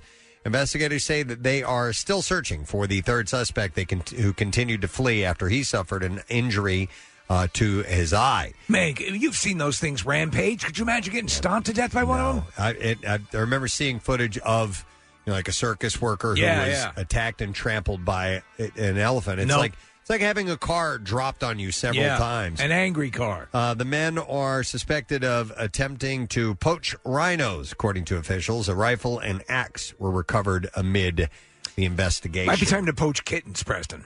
Here's a story out of Australia. A 2-year-old boy was airlifted to the hospital after being mauled by a dingo. A dingo? When he wandered away from a house while his family was asleep on Saturday. Yeah, the boy suffered wounds to his leg, arm, the base of his neck, his shoulder, and also had a laceration to the base of his head. He was flown to the hospital with his mother. The paramedic on staff said the child had managed to somehow get out of the house that the family was staying at while other members of the family were asleep. He said he's gone for a little wander and has been approached by one of the dingoes. He said this child is extremely lucky not to sustain worse injuries. The paramedic said the boy was very lucky it was a lone dingo and not a pack. He said dingoes will do what dingoes do and always go for the small, weaker ones. You know what they say? Do. Dingoes do what dingoes do. It's right. I know them to be pack. They're more pack creatures. So the fact that there was one like a loner obviously worked to this kid's benefit. Yeah, he said a decision about how to manage the dingo will be made once the identity of the dog responsible for the attack is confirmed. I defy you to say dingo without applying an Australian accent. Dingo. Dingo. All right, here's one in our area. A hand grenade found at a yard sale in North Cape May over the weekend prompted authorities to evacuate an area surrounding the home. That hand grenade is $1. On Saturday, Lower Township Police received a report of a hand grenade located at a yard sale on Shore Drive in North Cape May. I have a lost rocket launcher in the garage. And responding officers determined the device was unexploded. Oh, jeez. The area of Shore Drive between Racetrack Drive and Folsom Drive was evacuated. The Atlantic City Police Department's bomb squad unit removed the grenade safely and transported it to a secure location. Now, the Lower Township Police Department released a statement that said they would like to remind residents that if they discover artillery, it should not be touched or moved.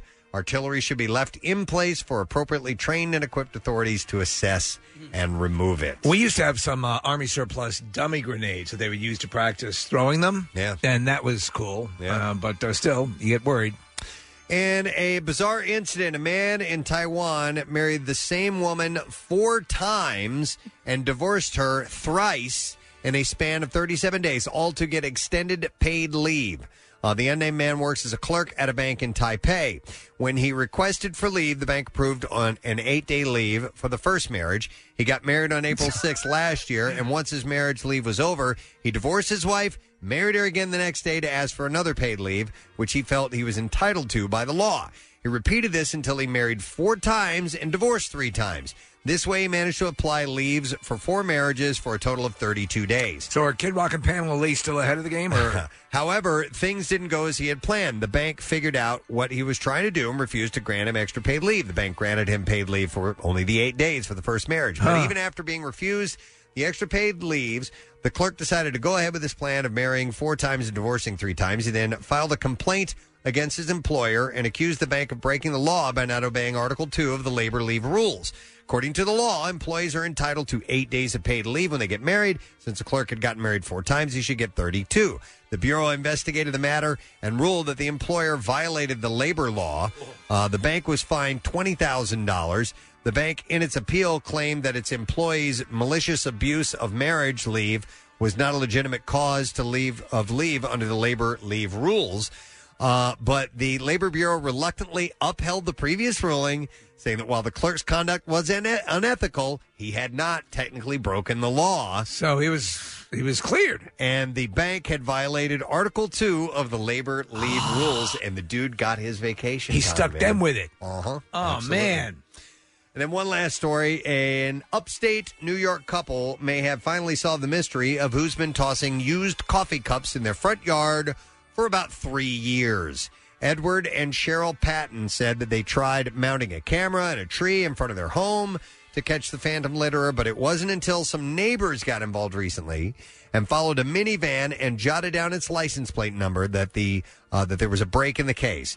After Edward Patton called police, they waited and pulled over a vehicle driven by 76-year-old Larry Pope, who Cheryl Patton said had once worked with her and had disagreements with her over union issues. Pope was charged with harassment and ticketed for throwing refuse onto a roadway. So this guy would like drive by all the time and throw garbage onto her front lawn? A coffee cup, yeah. Yeah. The Patton said that the littering has stopped since Pope was pulled over. So What a bastard. They think they got their guy. And there you go. I'm going to do it. That is the bizarre file for you. All right, you got a little under 5 minutes to get our special money word over. It's Preston Steve Money Clip, and the word is friend, FRIEND. Yeah. So do that now. You can text it at 45911, or you can enter it at the MMR app or at WMMR.com. It's sponsored by Hyundai City. So the word again is friend. Good luck to you. Now, while you're in the texting mood, if you're interested in winning a Preston and Steve themed tattoo, text word tattoo to 39333 because it is Tattoo Tuesday, and we will give that away at some point during the program. Let's take a break. You guys want to play a game when we get back? Sure. We got this game all set up. And we have a chance for you to win some things. It's a brand new one that's never been played before. We'll take it out for a spin. We don't know if it'll be worth a damn or not. It's us, so probably not. You'll find out in a moment. We'll be back in a sec. Stay there. The Preston and Steve Small Business Love You, Help You line.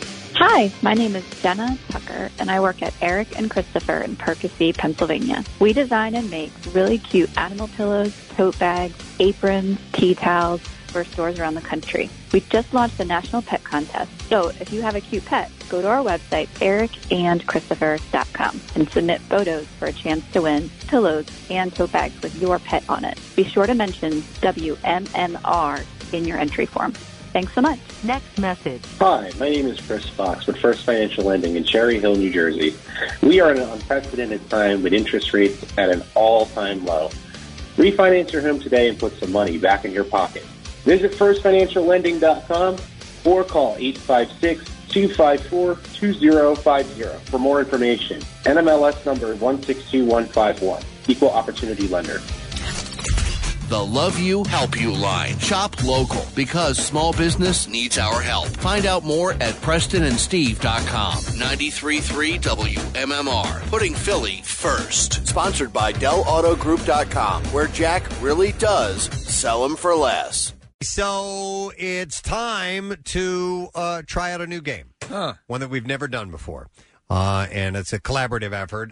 My idea, Marissa did a lot of the all the legwork on getting the audio together. Steve doctored up our multiple choices, and I've come up with a name. Do you have my sound effect ready to go, sir? Yes. We're going to call this Clips Ahoy. Thank you. Clips Ahoy. Clips because Ahoy. It has a nautical theme to it. Well, because it's about clips, and it sounds like Chips Ahoy. And, which is a cookie. Which is a play off of Ship Ahoy. Right. And therefore, the sound effect. Which goes back to Jesus. And always. Yep. And I asked Casey, and of course I didn't throw any of this together ahead of time. I'm like, hey, I'm whispering to him, do we have any nautical music? We have like pirate music or something. Like that. Yeah. Well, that's how we roll. Yeah. Because if things seem too prepared, it doesn't seem legitimate. Mm-hmm. I can't think of any nautical music. Edmund by Fitzgerald, the way. perhaps? The Edmund Fitzgerald? Yeah. It's a little too down, isn't it, though? Yeah, but it might just work for How about now. the Gilligan's Island theme? I was singing Gilligan's Island, but it's got lyrics, so we need... That's very nautical. Anchors away. Clips ahoy. Clips ahoy is what we're playing this very day. Oh, yeah. All right, so here's how it's going to work. So we've taken clips that you hear of the members of the Preston and Steve show that have been played for years and years as just little accentuators, little punctuation marks. But maybe we've forgotten the context in which those clips came to be. And so we're going to ask you, we're going to play the clip, and then we're going to give you a multiple choice as to the context of that particular clip. What was being said around it? What was the theme at the moment, if you will? So this is really twofold. A lot of times you will contact us and ask us, where did that come from? What's the origin of that sound effect? And you thought, Preston, well, we can do more with that than just lay it out there, just flop it out like your junk on a table. Yeah. We want some context for it. And we're going to play a game to boot. You can benefit from your curiosity. So we have a bunch of different things to give away. So we'll play a clip, and then we'll give you a multiple choice on the context of that clip. 215-263-WMMR is the number. Phone lines are already jammed up with people who have no idea what the contest is about. It doesn't matter. It doesn't matter. Our prizes are so good. Why would you not want to participate? That's right. And after all, we're playing, sound effect ready, Clips Ahoy. Clips Ahoy. Probably get Bill saying that. Clips Ahoy. All right. All right. Try not to do nautical things and confuse the audience. Do things more land-based. It works better for terrestrial radio. I mean, they're driving after all, right? They're on the ground. If they're in boats, it makes sense, but it doesn't, so don't confuse them. And never go above 10, and third leg of the stool, open barn door. All right, hang on. Land-based. I wanna go to caller Kathy. Hey, Kathy, are you there? I am. Kathy, you're not calling for the Clips Ahoy contest, are you? I am not. I'm calling for that $500 prize I just won. She did it! She did it! She won it! How about that? Texted the word over, and I think it was friend was our word, and she nailed it. Nice job, Kathy. Have you been playing along for a while, or because we've had a few people that have done it on their first text ever? Well, I was pretty diligent in the beginning, and then I kind of dropped off last week, and then I said, I got to get back into this, and I can't believe I won. It was your time. You know what? That? That's you followed our method, Kathy, which is to not do a lot and hope it works out. Yeah. Kathy, where are you from? I am from Hopewell, New Jersey. Hopewell, New Jersey. Well, the sun is shining brighter there because they got a winner in that town. And Kathy, $500 courtesy of WMMR and Hyundai City, and we're very happy to have you on board the Money Clip. Thank you very much. All right, let's hear for Kathy, everybody. You can be just like her. Next opportunity is at 10 a.m. We will get you that Money Clip, so get set. All right, in the meantime, we're going to do Clips Ahoy, which is... Nope, I'm doing this wrong. By the way, if I may interject here, Preston, if this works well...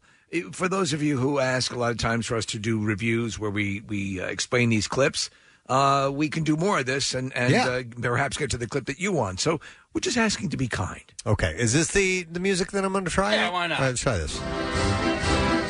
Oh, it's the same thing. All right, Yeah. It's Anchor's Away. It just played at a different you time. You can do the mixed beds are cool. Oh, But, okay. But anyway, we'll do this. All right. So we're gonna go to a caller. We're gonna play a clip and then give them a multiple choice of the context of that clip. For Clips Ahoy. That's right. Clips Ahoy. Thank you, Bill. Clips Ahoy. Make it land based. Don't confuse them. They'll think it's a cookie.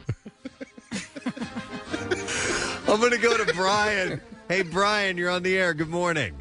Hey, you guys rock. Oh, thanks, man. I appreciate it. By the way, Marissa, you can tell Kathy she doesn't have to hold on any longer. All right, Brian, we're going to play Clips Ahoy. I'm going to play this clip for you, and then I'm going to give you a multiple choice on the context of that clip. Are you ready? Yes. All right, here is the clip. I don't know. Wow. Let me play that again. Here we go. I don't know. And to be honest, I didn't remember the context of this until we got this contest. So here we go. Brian, is that A, after a snowy morning commute into the studio, Preston asked Casey why he had his heavy winter coat tucked into his ski pants? B, Casey revealed that he doesn't know if listener-delivered cookies are fresh after declaring that his wife's car appeared in the movie Unbreakable? Or C, Preston asked Casey why he licks the end of a Tide stick before attempting to remove a stain? I don't know. All right. What do you think, A, B, or C? I'm going to say B. B, Casey reveals that he doesn't know if listener-delivered cookies are fresh after declaring that his wife's car appeared in the movie Unbreakable. That is correct. Yeah! That's how you play it. Nice job. We'll tell you what your prize is, and then we'll play the whole clip to give you an idea of what was around it and what the origin was. Casey, what are we going to give to Brian? All right, we have a case of sparkling hard tea from Loverboy. You might recall Loverboy from Bravo's hit reality series Summer House. Well, it's the Better For You premium beverage featuring high-quality, low-calorie, sparkling hard teas. Pick up a cold six-pack at Choice Deli, located at 1642 South Street in Philly. All right, let me play this clip. It's a minute and 10 seconds long, though. That's a little It's beefy. worth it, though. Did they start making cookies with brownies in the middle of it? I don't know. Wait, is that what it is? Did that happen? Preston! What is this? Dude, not just that. Hang on, look at this.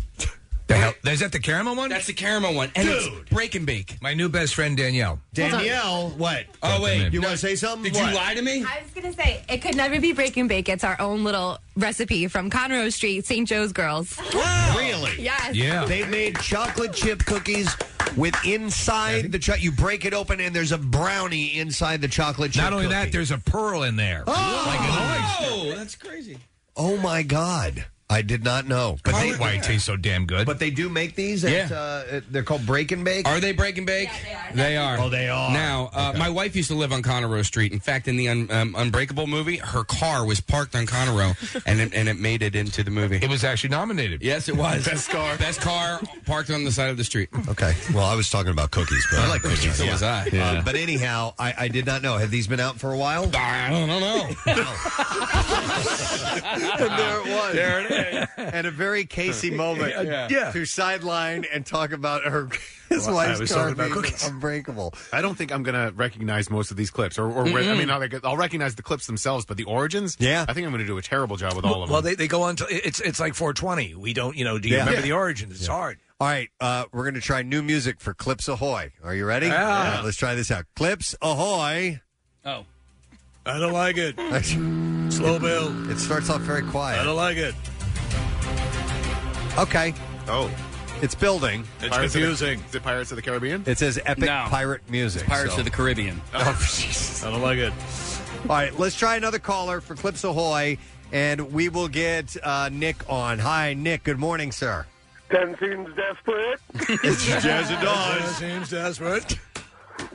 All right, Nick, we're going to play this clip for you, and then I'll give you scenarios of its context. You ready to try it? You got it. All right, here is the clip for you. Oh. That's me, of course. Let me do that again. Oh. All right, is that A, me recreating the sound that I made during a colonoscopy while looping on propofol, or B, me imagining the sound a young Bill Weston would have made when first learning to pleasure himself, or C, I was frustrated over not being able to recall the title of a song used in a Christmas mashup? Ooh. Can I hear it one more time? Yeah, sure. Here we go. Oh. All right. A, B, or C. Colonoscopy, Bill Weston pleasuring himself, or me recalling a song from a Christmas mashup? I'm going to go with B. B, imagining a young Bill Weston, what he would have made the first time learning to pleasure himself. The sound, that's incorrect. I'm sorry, Nick. It was indeed me, frustrated over not being able to recall the title of a song used in a Christmas mashup. We got to let you go, Nick. Sorry about that. But here's the full context of that clip for those who are interested. Should we be playing in a couple months? Yeah, they did their own version of of Jingle Bells, and it's kind of mashed up with Kesha's TikTok, which is at whatever that song. Christ. Why did I just do this? Why did I just do that? Because it became immortal then. So that was the clip, and that is the context. We'll go to another caller and try this again. We're going to go to Ryan. Good morning, Ryan. Good morning, it. Good morning it to you, sir. Ryan, this is another clip from yours truly, as we're playing Clips Ahoy this morning. So let's see if you recognize this clip. Here we go. Whatever. All right. That one's used quite a bit. Yes. I'll play it again, and then we'll go through the multiple choice. Here we go. Whatever. All right, so is that A, me explaining my past decision to not engage an idiot who knocked over my beer at a concert? Is it B, me reading a transcript of a Khloe Kardashian Instagram post addressing her attitude towards internet trolls? Or C, me remorsefully describing my youthful and callous reaction to once finishing on a sexual partner's sleeping cat? Oh dear. Is it A, B, or C? I want to go with A. A, explaining my past decision not to engage an idiot who knocked over a beer at a concert. Ryan, that's correct. Clips Ahoy, you're a winner. Casey, what are we going to give him? All right, for you, Ryan, we have a Barb and Star prize pack, including a Blu-ray combo pack of the film from the gals who brought you Bridesmaids. Co-stars and co-writers Kristen Wiig and Annie Mamulo comes Barb and Star. Go to Vista Del Mar. It's available to purchase on Blu-ray, DVD, and digital right now from Lionsgate. All right, here's the full clip surrounding that. And the guy was throwing his arms around, whatever, just knocked it out of my hand. Girl! Press, that happened to me. It wasn't Billy Joel, but I was... Did he get you another one? No. It was a complete dick, and I'm like, okay, do I completely ruin this concert experience and go and find somebody and get him kicked out and maybe get in a fight and all this, or do I just say whatever and be pissed about it? And I'm still like 15 years Yeah. later, pissed off. I remember that clearly. You do, yes. Yeah. It was it was in Camden, and I forgot what show it was at, but I was like, dude, I'd just gotten back with a brand new full beer. Guy didn't even offer to pay for it or anything like that. Just don't do that. Come on, You man. don't do that because look how scarred you are. Yeah. People don't think about that. All right, but I didn't realize. Go back to that clip, Casey, about how quickly, how tight of an edit that was. Yeah. Because that came. I mean, I didn't even barely pause when I said whatever. Other one? No, it was a complete dick, and I'm like, okay, do I completely ruin this concert experience and go and find somebody and get him kicked out and maybe get in a fight and all this, or do I just say whatever and be pissed about it? And I'm still like 15. And there you go. It's immortal now. All right, we'll go next It's to like Rosebud and Citizen Kane. We'll go next to listener John as we are playing Clips Ahoy. And John, how you doing, man? Thanks for having me on the bop bop tuba dop bop bop dop. Oh, my God. not bad. It's uncanny. Yeah. It's just like me. All right, John, we're going to play a clip for you, and we'll give you the context, or we will give you multiple choice of the context. Here we go, sir.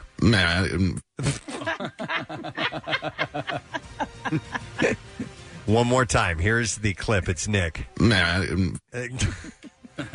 right, now, is that A, Nick emits a classic Nick sound after Preston cues him for a live commercial, forcing him to speed swallow a banana? Or B, Nick recounts the story of running into a friend from college who, at 33, still has a stuffed animal from her childhood? Or C, Nick remembers being traumatized as a 6-year-old by a neighbor's dog who had been taught only to say, "Mah." Is it A, B, or C, John? What do you think? I'm going to go with A. He's going with A. Nick emits a classic sound after I cued him for a live concert, forcing him to speed swallow a banana. Not quite. Sorry, that's incorrect. You did not get it right, John. We apologize, but it's actually Nick as he recounts the story of running into a friend from college who, at 33, still had a stuffed animal from her childhood. You remember who that was? Nope. Wow. I don't remember that sound. I don't remember the origin. I remember none of it. Well, let's refamiliarize ourselves. Here we go. I'll let friend, though. I had a friend in college who had a Sebastian, the lobster in The Little Mermaid. Yeah. And she had to take it every single place that she went. And she is, I guess, 32 or 33 now. And I talked to her 4 or 5 months ago. She still has it. Wow. And she can't sleep without it. I mean, literally, she has trouble falling asleep. So she'll take it on vacation, wherever. Wow. Yeah, I do remember that now. That's 13 years old. And I think we used to just, any little noise that anybody would make, we'd like look at each other and go, well, we'll remember that and isolate that later on. There was also a moment in that where we all said The Little Mermaid, yeah, together. I want to see if we can find that. All right. She had to take it every single place that she went. And she is, I guess, 32 or 33. That was before that. Yeah, go to the beginning. The very beginning. Very beginning? Yep. Here we go. All right. Play it. Oh, I'll let friend, though. I had a friend in college who had a Sebastian, the lobster in The Little Mermaid. Yeah, all right. And there was a yeah, too. Yeah. All right, back that up. All right, one more time here. In The Little Mermaid, yeah. And we got a new one. Grab it, Marissa. All right. Oh, wait, Marissa's got her hand up. Oh, hold on a second here. Marissa? Also, what do we say that Sebastian is the lobster and Sebastian... Wait. Yeah, Flounder, Sebastian, the Little Flounder Mermaid. is the... He's a crab, He's right? a fish. Yeah, it's opposite. Whatever is in the clip is opposite. No, Oh, all right. Sebastian was right. Yeah. Hang on. the lobster in The Little Mermaid, yeah. And yeah, Sebastian was either a lobster or a crab. Oh, I thought It's a crustacean. Come on, man. I think We're hanging on by a thread. Nick's going to confirm. We'll pull it up. He's a lobster. He's red. Why did I think... Oh, Flounder was a flounder, huh? Flounder was a flounder. Flounder. Hey, by the way, what was Sharky? What was catfish? And what was angelfish? Thank you, Marissa. All right. Who was what up? was Snaily? Jay's next. Jay On is line next. 5, yeah. All right. We will go to him. Hi, Jay. Good morning, sir. Good morning, Godzilla. Godzilla, sir. All right, Jay, we're playing Clips Ahoy. I have a clip here. I'm going to play it for you, and then we'll give you some context that you can choose from. Here is the clip, and you've heard this many times from Casey. I like big balls. Okay. Let me play that one more time, and then I'll give you the multiple choice. Here we go. I like big balls. All right. Was that A, Casey volunteering his selection to help create a block of AC/DC songs for Matt Cord as he fills in for Pierre. B, Casey describes what he told a nun after a third-grade field trip to a cattle ranch. Or C, during a show discussion on favorite kids' games, Casey explains just exactly why he loves crab soccer.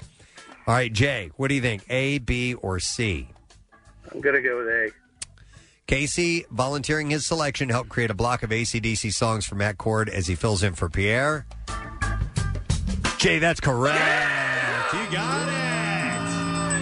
Nice work. And hang on the line because Casey's got a prize for you. We have a promo screening code for the new action thriller from Amazon Studios, Tom Clancy's Without Remorse. Without Remorse. Starring Michael B. Jordan on April 29th. Without Remorse.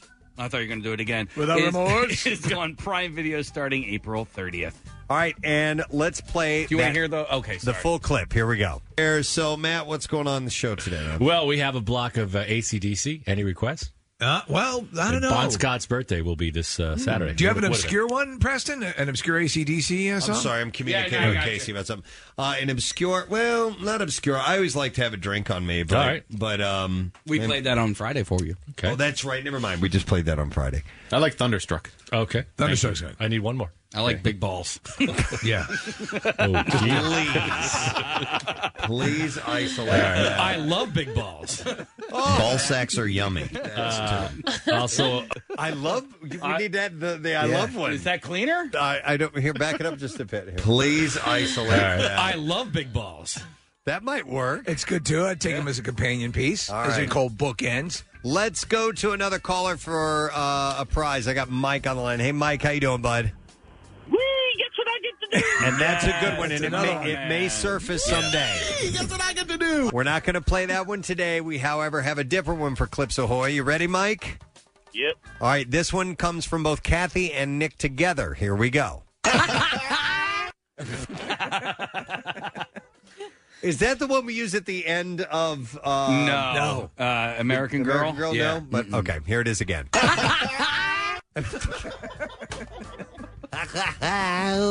We rub off on each other. Oh, my God. God. All right, so here's the multiple choice on the context of that, Mike. Is it A, after the concept of F, marry, or kill is brought up, Kathy says the only way Nick could F her is if she had been killed? Is it B, Nick and Kathy react to an exchange between Steve and a visiting comedian about what it's like for their wives to be married to them? Or is it C, during an exceptionally loud Nick snack eating session, Kathy observes that she actually had a harder time hearing the demolition of the Spectrum?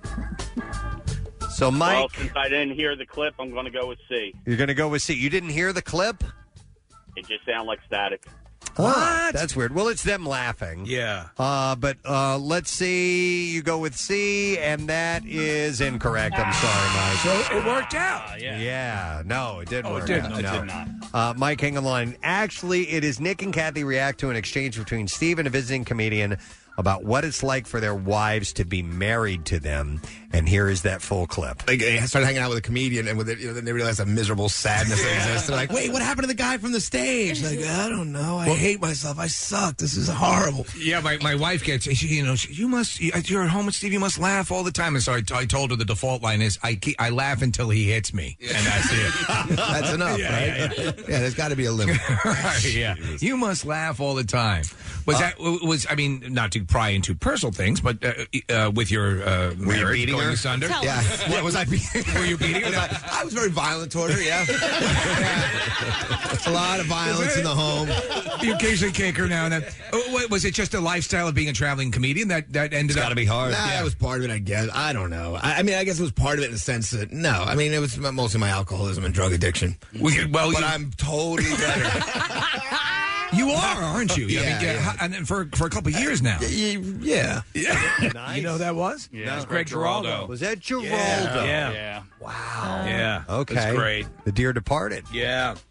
Which, by the way, guys, have you gotten any of these right? I haven't gotten. I didn't remember any of these. I didn't Except think for so. there's one or two. I remember that I like Big Balls, Casey, and that context, but the other ones I didn't remember at all. Like that last one wasn't even really like a focal point of the. Yeah. So it's weird that somebody grabbed That that it or was heard that or whatever. Plucked out of that, yeah. By the way, Casey, who was our last caller? That was Mike. He gone. Okay, he is gone. Okay, all right. I told him to hang on, but You did. And I He hung did up not on him? win. Yeah. No, Okay. he's All right. he's mad. Here we go. No, he's not. But Casey, we just want to make sure I didn't put him on hold. All right, we'll go next to Kevin. I think is next. All right. Hi, Kevin. You're on the air. There's nothing on here. That's right. on here. That one might get played sometime too, but we're not going to do it. Kevin, we're playing Clips Ahoy. Clips Ahoy. And Kevin, this is your clip. And make sure you tell me if you can hear it or not, okay? Okay. All right, here's the clip. Hang on. Biscuits. Okay. Did you hear that? Not really. Could you put me on hold? Not really. Yeah, let's try the whole thing. Hang on. Let me do it again because I want to get some feedback here. Biscuits. So you didn't hear that at all? Barely. Okay. I'll put you I on think I know hold. what he said, though. Hang on a second. I'll put you on hold. I'll do it one more time. Biscuits. I just need to know because our engineering department needs to know about this. All right. Did you hear it that time? Yeah, that was much better. All right. Kevin, is that A, Casey remembering a homeless man from his childhood who used to dance for money whenever his name was yelled? B, Casey is overwhelmed by his all-consuming adoration for Red Lobster biscuits while doing a live commercial? Or is it C, Casey telling how his first dog had grown up once it got into some used tampons? Wait, tell his first dog growing up once got into some used tampons and ran around the house streaking red everywhere. What do you think, A, B, or C? I'm going to go B. You're going to go B. Casey overwhelmed by his all-consuming adoration for Red Lobster biscuits while doing a live commercial. Well, that is correct, Kevin. And that means you win, sir. Here's what we have for All right, you. we have a Barb and Star prize pack, including a Blu-ray combo pack of the film. This is available to purchase on Blu-ray, DVD, and digital right now from Lionsgate. All right, and the full clip of Casey and biscuits is as follows. Hey, it's Casey Boy from the Preston and Steve Show, and I just had lunch at Red Lobster, where they see food differently. Actually sat down at the Springfield Red Lobster. I joined Peggy for lunch. Got one word for you. Biscuits! Man, their biscuits are so good. But when I... And in that, it sounds isolated already. Yeah, You know, I mean, it it sounds does. like it wasn't Biscuits. real, like you threw the clip in there. So, all right, do we have time for one more? Yeah. All right, because we have a guest coming up. We will go to, I believe, Paul is our next caller up. If I don't get to you, we apologize, gang, but we only have so much time. Hi, Paul, you're on the air, sir. Captain Blackfinger. 420, sir. All right, Paul, I'm going to play this clip for you. Tell me if you can hear it or not, okay? Okay. Here we go. What? Seriously? Yeah. All right, let me play it again. Did you hear that, Paul? Yeah, that's Nick chewing, isn't it? Okay, it's a Nick clip for sure. And here is the context, or the potential context. Is it A, Nick attempting to say Cowper, as in Matt Cowper, while eating a Renaissance Fair turkey leg? B, Nick attempting to say Coop, as in Little Deuce Coop, while eating an entire canned ham? Or is it C, Nick attempting to say the title of a rom-com directed by A Christmas Story star Peter Billingsley? Oh, wow. I'll go Billingsley. You go Billingsley with C. Yeah. And you would be correct, sir. Hang on, Paul, because we got something for your trouble. All right, Paul, for you, we have a pair of passes to see the action event of the year when Mortal Kombat, the worldwide phenomenon, comes to life in theaters, streaming exclusively on HBO Max Friday, rated R. Why is Preston Elliott's name in there? I think it's a mix that somebody did, like a listener put together with our names. You're not fighting. I didn't even hear that. Yeah.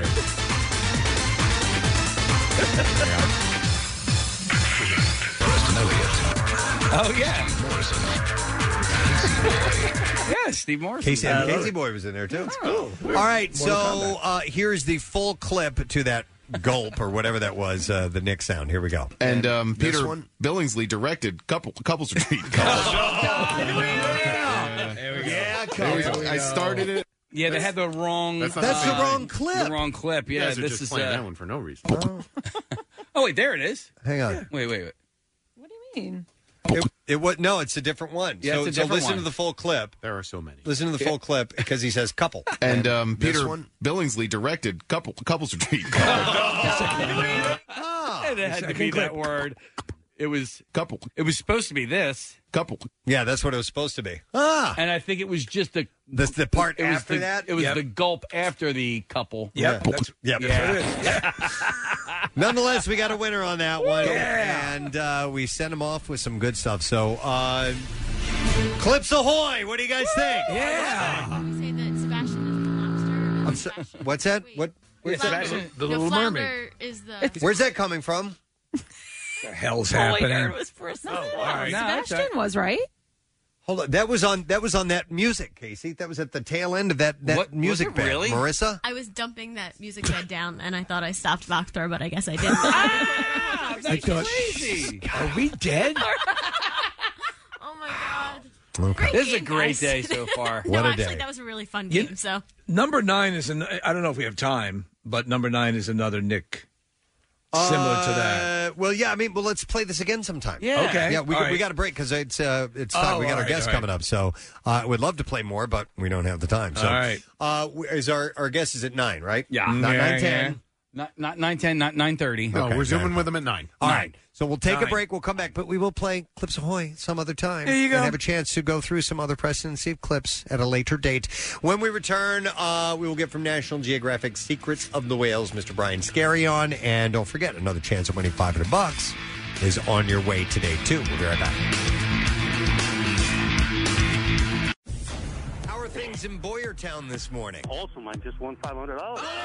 93.3 WMMR presents Preston and Steve's Money Clips. Do you happen to have an extra 500 laying around? I just happened to have won it. Great day in the morning. How could that have happened? I was listening to WMMR. Your shot at stuffing $500 in your money clip up to 7 times a day. I appreciate it. Hey, it's our pleasure, man. Thank you very much. Such a good feeling, especially when we're giving away the company's money. Weekdays at 8 a.m., 10 and noon, 2, 4, 6, and 8 p.m. We'll play one of your favorite Preston and Steve clips and also give you a keyword. Text that or enter it on our website or app. Congrats, and most of all, thanks for listening. We appreciate it, buddy. Thanks, Jackson. You guys are awesome. See official rules and details at WMMR.com. Sponsored by Hyundai City, South Jersey's official Hyundai headquarters. MMR rock. All right, buddy. Cheers. 93.3 WMMR. Everything that rocks. I don't care who you are. You have to think that whales are amazing creatures. Just amazing. Like even Kathy would probably think. You got to think whales are amazing, right? Oh my gosh, yeah. I thought I was going to be a marine biologist when I was a kid. Really? Oh, there you go. Yeah. Okay. Yeah. All right.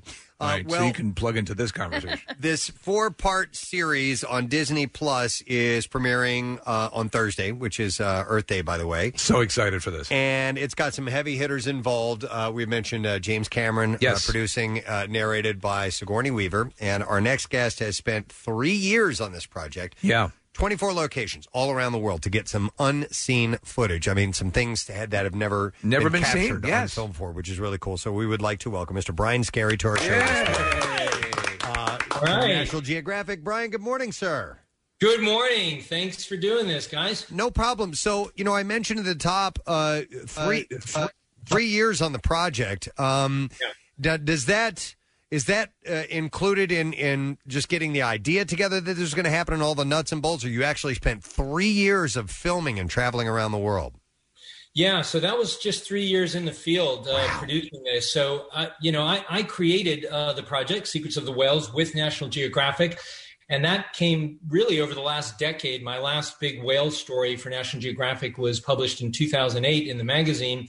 And since that time, I was very interested in doing a multi-species story. But the trick was, for me, finding the right narrative. And I read a lot of scientific paper, talked to researchers, and I settled on this notion of culture, the fact that some of the latest science was revealing that whales have culture like humans. So it became a magazine story, a book, and then the 4-part series with Disney, which, is wonderful. Why?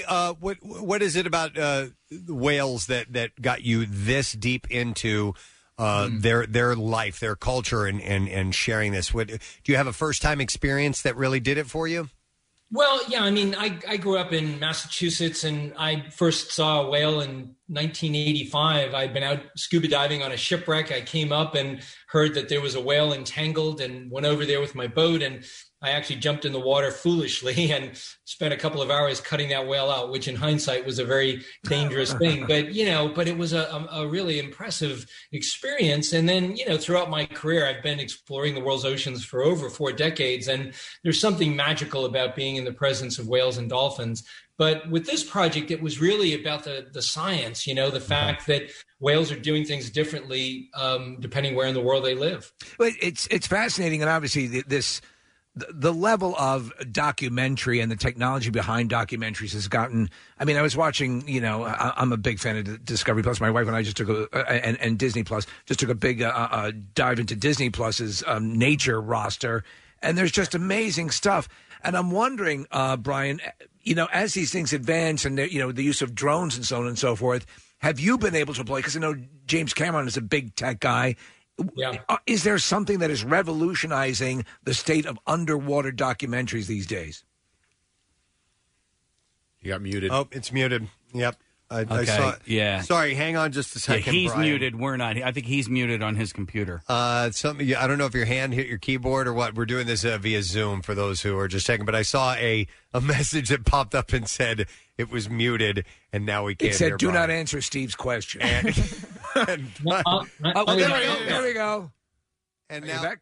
and now we lost him. We're losing. Oh, this cannot be happening. I hate it. This is not on our end. Oh, bummer. Brian, are you there? I hear him. Yeah, no, I'm right here. We lost you for Now a we got second. You were All right. cutting in and out for some reason. Oh, so- wow. Very All right. strange. Okay, well, anyway. Yes. The question to answer was, the question- the tech of underwater. Yeah, about tech. Yeah, no, it's a very exciting time as an ocean storyteller, visual storyteller, because of technology. The cameras that we're using these days are able to shoot in much lower light. There were scenes in this film that we were in the Norwegian Arctic days before the polar night, when it's going to be dark 24 hours a day, and we're trying to capture orca behavior feeding in the dark ocean. Oh. So to be able to just increase the ISO, the light gathering sensitivity, to be able to, as you said, use cinematic quality drones in remote locations where you couldn't get a helicopter, to put a gyro stabilized system on the boat with a 1,000-millimeter lens to get these intimate portraits, or to have pole cams and, all of these other things that just make it so much better to work in the ocean.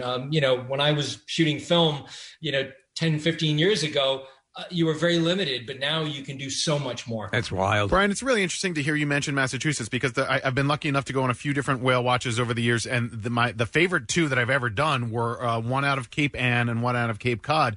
And I was a kid when I did them, but they are burned into my memory. They were just these incredible moments where the ship's engines completely stopped, and humpback whales and fin whales came up to the side of the boat. It was a magical thing. So have you done a lot of whale watching on the east coast of the States as well? Well, I have, and over the years, especially when I was a kid as well, growing up, I went on those same boats in Cape Ann and Boston and so forth. And when I wrote this proposal, when I pitched this to National Geographic, I actually used that. I said, there's a multi-billion-dollar whale watching industry on planet Earth, where people all over the world get on boats and they go out and see a whale, and then they're touched by that, and then they eat a hamburger and they go home. But what we're trying to do with Secrets of the Whales is bring these folks into the lives of these whales and show them their personality, their ancestral traditions, the fact that they're passing on this stuff, that they have emotion. We've got scenes of an orca mom carrying her dead calf underwater in Norway, or an orca feeding me a stingray in New Zealand, or baby belugas being born in the Canadian Arctic, stuff that's never been seen before. So I think what we're trying to do is take the whale watching experience and amplify it with really powerful visuals and stories. Well, you've picked, listen, it's wild to say this, but you picked some of my favorite whales: orcas, humpbacks, belugas, narwhals, and sperm whale. The sperm whale is a fascinating creature, especially because, as I was watching another documentary about, and the scientist was making the case that in many ways it's much easier to explore space than it is to explore the oceans. And about the sperm whale, and it's an unbelievable ability to dive to the depths that it does, and we know so little about it, about what it does at the depths it hits. I assume you discover a lot. Yeah, no, it's an excellent point. These are animals, that Melville in Moby Dick portrayed as leviathans, as monsters that smash ships and kill people. But what science is revealing is that the sperm whale has the biggest brain of any animal on the planet. They are shy and gentle and loving. And, life in the ocean is difficult. I've spent months with them, tracking them. And as you say, they're spending most of the time foraging in, hundreds of meters deep water, cold, dark. But they make time every day or every few days as a family to come together and reaffirm those bonds. We have socializing scenes where, new calves are born. These are matrilineal societies. They are led by the older, wiser females of the group that make all the decisions. And, what I learned after 3 years and then being locked down for the last year in pandemic was that, they're much like us, but that I had to be reminded of the importance of community and family and those bonds because we are social creatures as well. You had mentioned, your first experience being in the water with the one and how that was dangerous, but how are interactions with humans when it comes to human beings in the water with these animals? Is there, and you said one was trying to feed you a ray. What's our communication like between these animals? Yeah, and just to give a little context there, the reason I said that was dangerous that first time was because this was an entangled whale out in Cape Cod Bay. It was wrapped in a lobster line, a lobster trawl. So to try to disentangle a whale is very dangerous from a boat. Only experts do that. To get in the water is crazy. But generally speaking, if you're in the company of whales in the water as a snorkeler or diver or whatever, there's no real worry about, danger. These are very highly aware animals, and if they're not interested in you, they'll just swim the other way. But if they do engage, it can be magical. You just have to be vigilant about where they are, where you are, not get too close and respectful. But there's no real danger. Yeah. Hey, Brian, I've read recently about how noise can affect whales and their routes and migration patterns and things like that. Can you talk a little bit about how that has changed over the last few years? Yeah, it's a real problem. There's so many other problems in the world's oceans that ocean noise doesn't often get talked about very much. But you're right; these are acoustic animals. They see their world often acoustically. They communicate over great distances with their whale dialects and sounds. And yet there's so much ocean noise. A paper was published several years ago off the mid-Atlantic coast that said there was so much noise in the ocean that it wouldn't be approved as a OSHA safe workspace, and yet these are animals that have to change the octaves to try to communicate, and they can't really do it effectively. And places like the Arctic that are melting are changing rapidly. So beluga whales, narwhals that for eons have essentially lived in this silent place up there. Now the Northwest Passage is opening up to ship traffic, and it's radically going to change their world. So I think we need to be aware and maybe make decisions with the whales in mind. Brian, you'd mentioned a few special things and never before seen things that you guys were able to capture on film. And I'm sure as long as these species are going to be studied, you're never going to know everything you'd like to know. But what are some things in your time you'd like to see captured on film that have never been? Is there any kind of holy grail? Boy, I'd really like to see this. Yeah, I think some of those behaviors that stir my soul, things like a sperm whale feeding on squid in the deep ocean, hundreds of meters deep in the dark ocean. Technology is getting better. I think we're getting closer to that, and it might not be too long that we'll see those kinds of things. And, we in this series and in the book and the magazine, we are revealing so much of these, quote, secrets to us about the whales, but we're just at the infancy. I think in the time ahead, if all goes well, we will see so much more of their lives, their personality, their behaviors, how they interact with each other, how they interact with the rest of the ocean, that three-dimensionality of connectivity that exists in nature. So those are the things that interest me. But simple behaviors like a whale eating, swimming through a prey field of squid would be one of those things. It's amazing. And we talked about our earliest experiences. My first encounter with a whale was on a whale watch for an Okeanos. An association was out off the coast of Long Island, and the humpback whale came to the side of the boat and rolled, and its eye was looking up at me, and I will never forget that moment. You sensed clearly something beyond that eye that was regarding me as I was regarding it, and that's why I'm so excited for these episodes, because there's so much to understand there and so much that can inspire us and remind us. As you said, you were reminded of your sense of community. Through this, and it's always something good to reaffirm to yourself.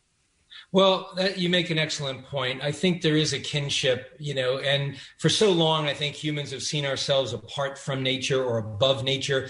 And what I'm hoping with this series and with the book and magazine is that maybe folks will see the ocean and our planet through the lens of another species, through the lens of culture, and that's a bit of a game changer when we realize that we're not alone, that there are these other complex animals out there and families that maybe will treat the planet a little bit better. Brian, in working with James Cameron, any chance he'll put you in the Avatar sequels? As maybe a bit part. Yeah, well, I was just talking with him the other night, and he's still in post-production on Avatar, so I'm very excited about that. I don't think I'll be in that, but we are talking about doing other work together. All right, so, all right, fair enough. All right, so the 4-part Disney Plus original series is premiering, like I said, on Thursday on Earth Day, and it's from Nat Geo, so it's only the best. Excellent, yeah. And by the way, I didn't even mention all the awards that Brian has won throughout. Quite the a lot. He's a pretty well-to-do gentleman in the world. Knows of how to science. work a camera. Exactly. Brian, thanks so much. We're excited for the special, and we wish you luck. I really appreciate it. Thank you so much. Anytime. All right, Brian Scary, guys, on the show. It's incredible. National Geographic just does the most incredible work. You're looking at stuff going, this can't be real, but it is, Well, It's I amazing. mean, again, like with the things they can do with remote controlled cameras and with the drones he was saying and the stuff underwater and just the general ability there. The gentleman we had, and I forget his name, he did the special on the Aleutians, and it was fascinating. I watched it, and Preston, he's out there. The camera's got a lens that's like the size of a football field, and he's getting shots that you could never get before. It just blows your mind. Absolutely. I have a couple of other science-based things that could tie right into this because some stuff has been happening, including the helicopter on Mars. Yes! That happened Got yesterday. Arnold excited. Arnold was he was ready to get to the chopper. Yeah. But Ingenuity is the name of it, and Get to the chopper! It achieved the first powered flight on another planet. Wow. Yesterday. That's historic. I mean, that's huge. I learned that they landed the rover in a field on Mars called Wright Brothers Field. Yes. And the flight yesterday lasted longer than the original Wright Brothers flight. Not only that, they had a wing clipping from one of the Wright brothers from the plane at Kitty Hawk. Yeah. And it's on that. Isn't that amazing? They're on Mars. Frickin' Mars. And took the first flight. Frickin' Mars. They're playing in different atmosphere conditions, made it more difficult. The props had to be designed differently. Yeah. Freaking Warlock. So they had. Oh my God! They actually used as a historical significance. They sent that up, and it's a big deal. Even if something weighs, like a paperclip, to put it on a spacecraft and send it up is a big deal because weight is everything. Weight versus. They had a Lisa Ann flashlight on it too. Yeah, really, right. Lisa Ann? Yeah. I'm not bitching a total freaking rock star from Mars. That's NASA talking That's to right. From Who's Mars. that? You know how he got there? On a Mercury surfboard. Surfboard. Yeah, The Silver Surfer, freaking Mars. he rode it there up it there. is. Yeah. Do you have it? yes. Hold on. I've been riding it on a Mercury surfboard. Mercury Surfboard. This is NASA. That was great. Great guys. Freaking helicopter took off on Mars. Why did we put him on the team? Oh my God! Checking Mercury conditions, and the Mercury surfboard is a freaking Mercury. Could you stop talking? I'm a freaking warlock running the freaking expedition. The helicopter's freaking lifting in the air. The Mercury surfboard from a silver bullet of the freaking. Just let it breathe. Put him in the somebody put him in the closet. No. Just let them breathe. It's historical. Freaking historical. It's a freaking helicopter on freaking. Helicopter on freaking Mars. Not even close. You want to look at it on the TV like it's in our freaking backyard. This guy's an astronaut? He is. Oh my God! You kidding me, dude? He's a warlock. I mean, how can you not have somebody with that? Tiger's blood. I piss fire. Oh my God! It is so. Again, they had to. they take their best guess on how they can levitate this in a different atmosphere. So we think, okay, well, we fly helicopters here. It's not the same condition. No. And so they have to, the wing design on the props was different to accommodate it, and it flew a stable liftoff. Would you say it was epic? It was epic. Epic. Yeah, okay. Totally epic freaking Mars Uh, helicopter. yeah, The chopper, like Arnold said in that movie with the Predator. Yes, the science involved in this stuff is freaking crazy, right? It's incredible. All the stuff from the big stuff to launching the vehicles and getting it on the proper Just freaking taking off on the property on the proper trajectory with the orbits and everything planning out right. These things and that all that the to get to the top the of it. rocks and the stones and the dust and the things that you find at the various planets. But anyhow, so yeah, the 4-pound solar-powered helicopter ascended above the Martian surface, hovered, and then touched back down. That's all that they did. They just lifted it up. The feat was documented by a photo received from the helicopter's onboard navigation camera. There's now video that you can see. And you can see a shadow cast by Ingenuity above the Mars surface. So cool. And a color video shows the flight moments after that picture came in. And then there's a picture of it with a Corona light next to it. Oh, wow. The Ingenuity project... change your latitude. The Ingenuity project manager, Mimi Ong is her name, said we can now say that human beings have flown a rotocraft on another planet. How about that, Mimi? We've been... Hey, good to see you again. Not. What? I hope those aliens don't screw it up. I saw the movie Mac and Me. He seemed like an idiot. Sitting there in the middle of the desert whistling like a bunch of jerk-offs. She said, we have been talking about it for so long, our Wright brothers moment on Mars. Maybe they can explain to us why there was an alien at the end of Meatballs 2. And here it is. Not gonna happen. Nick, what were you going to say? I don't know. I know. You got freaking tongue-tied, didn't you? Well, no. I just because I was writing down a lesson question. Okay. The thing that I think about when this type of thing happens is it was 120 years ago, 117 years ago that the Wright brothers did what they did. Yeah. In Kitty Hawk. Where are we going to be on Mars 117 years from now? If we can fly a helicopter today, freaking party, right?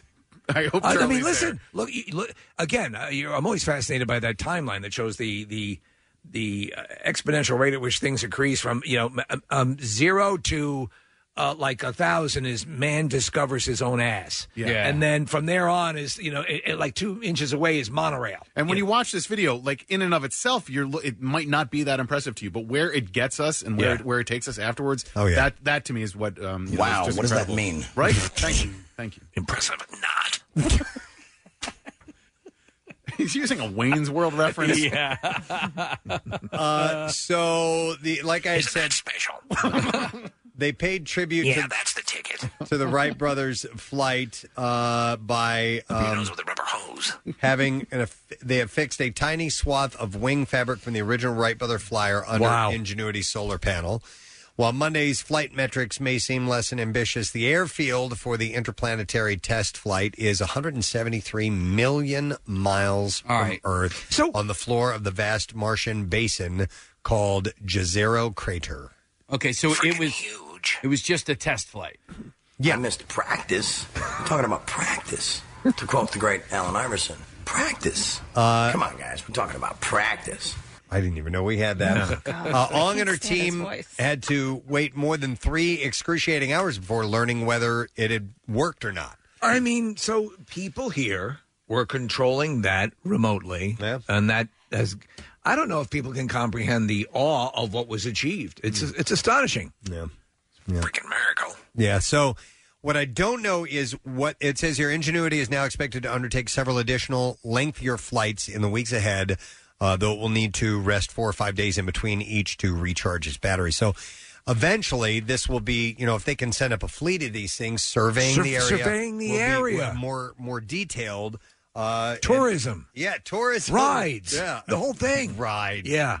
So, of course, you get in and the biggest overweight Martian takes a seat next to you. Steve, riding a roller coaster on Mars. Roller coaster on Mars, doing a loop-to-loop at 180,000 miles a second.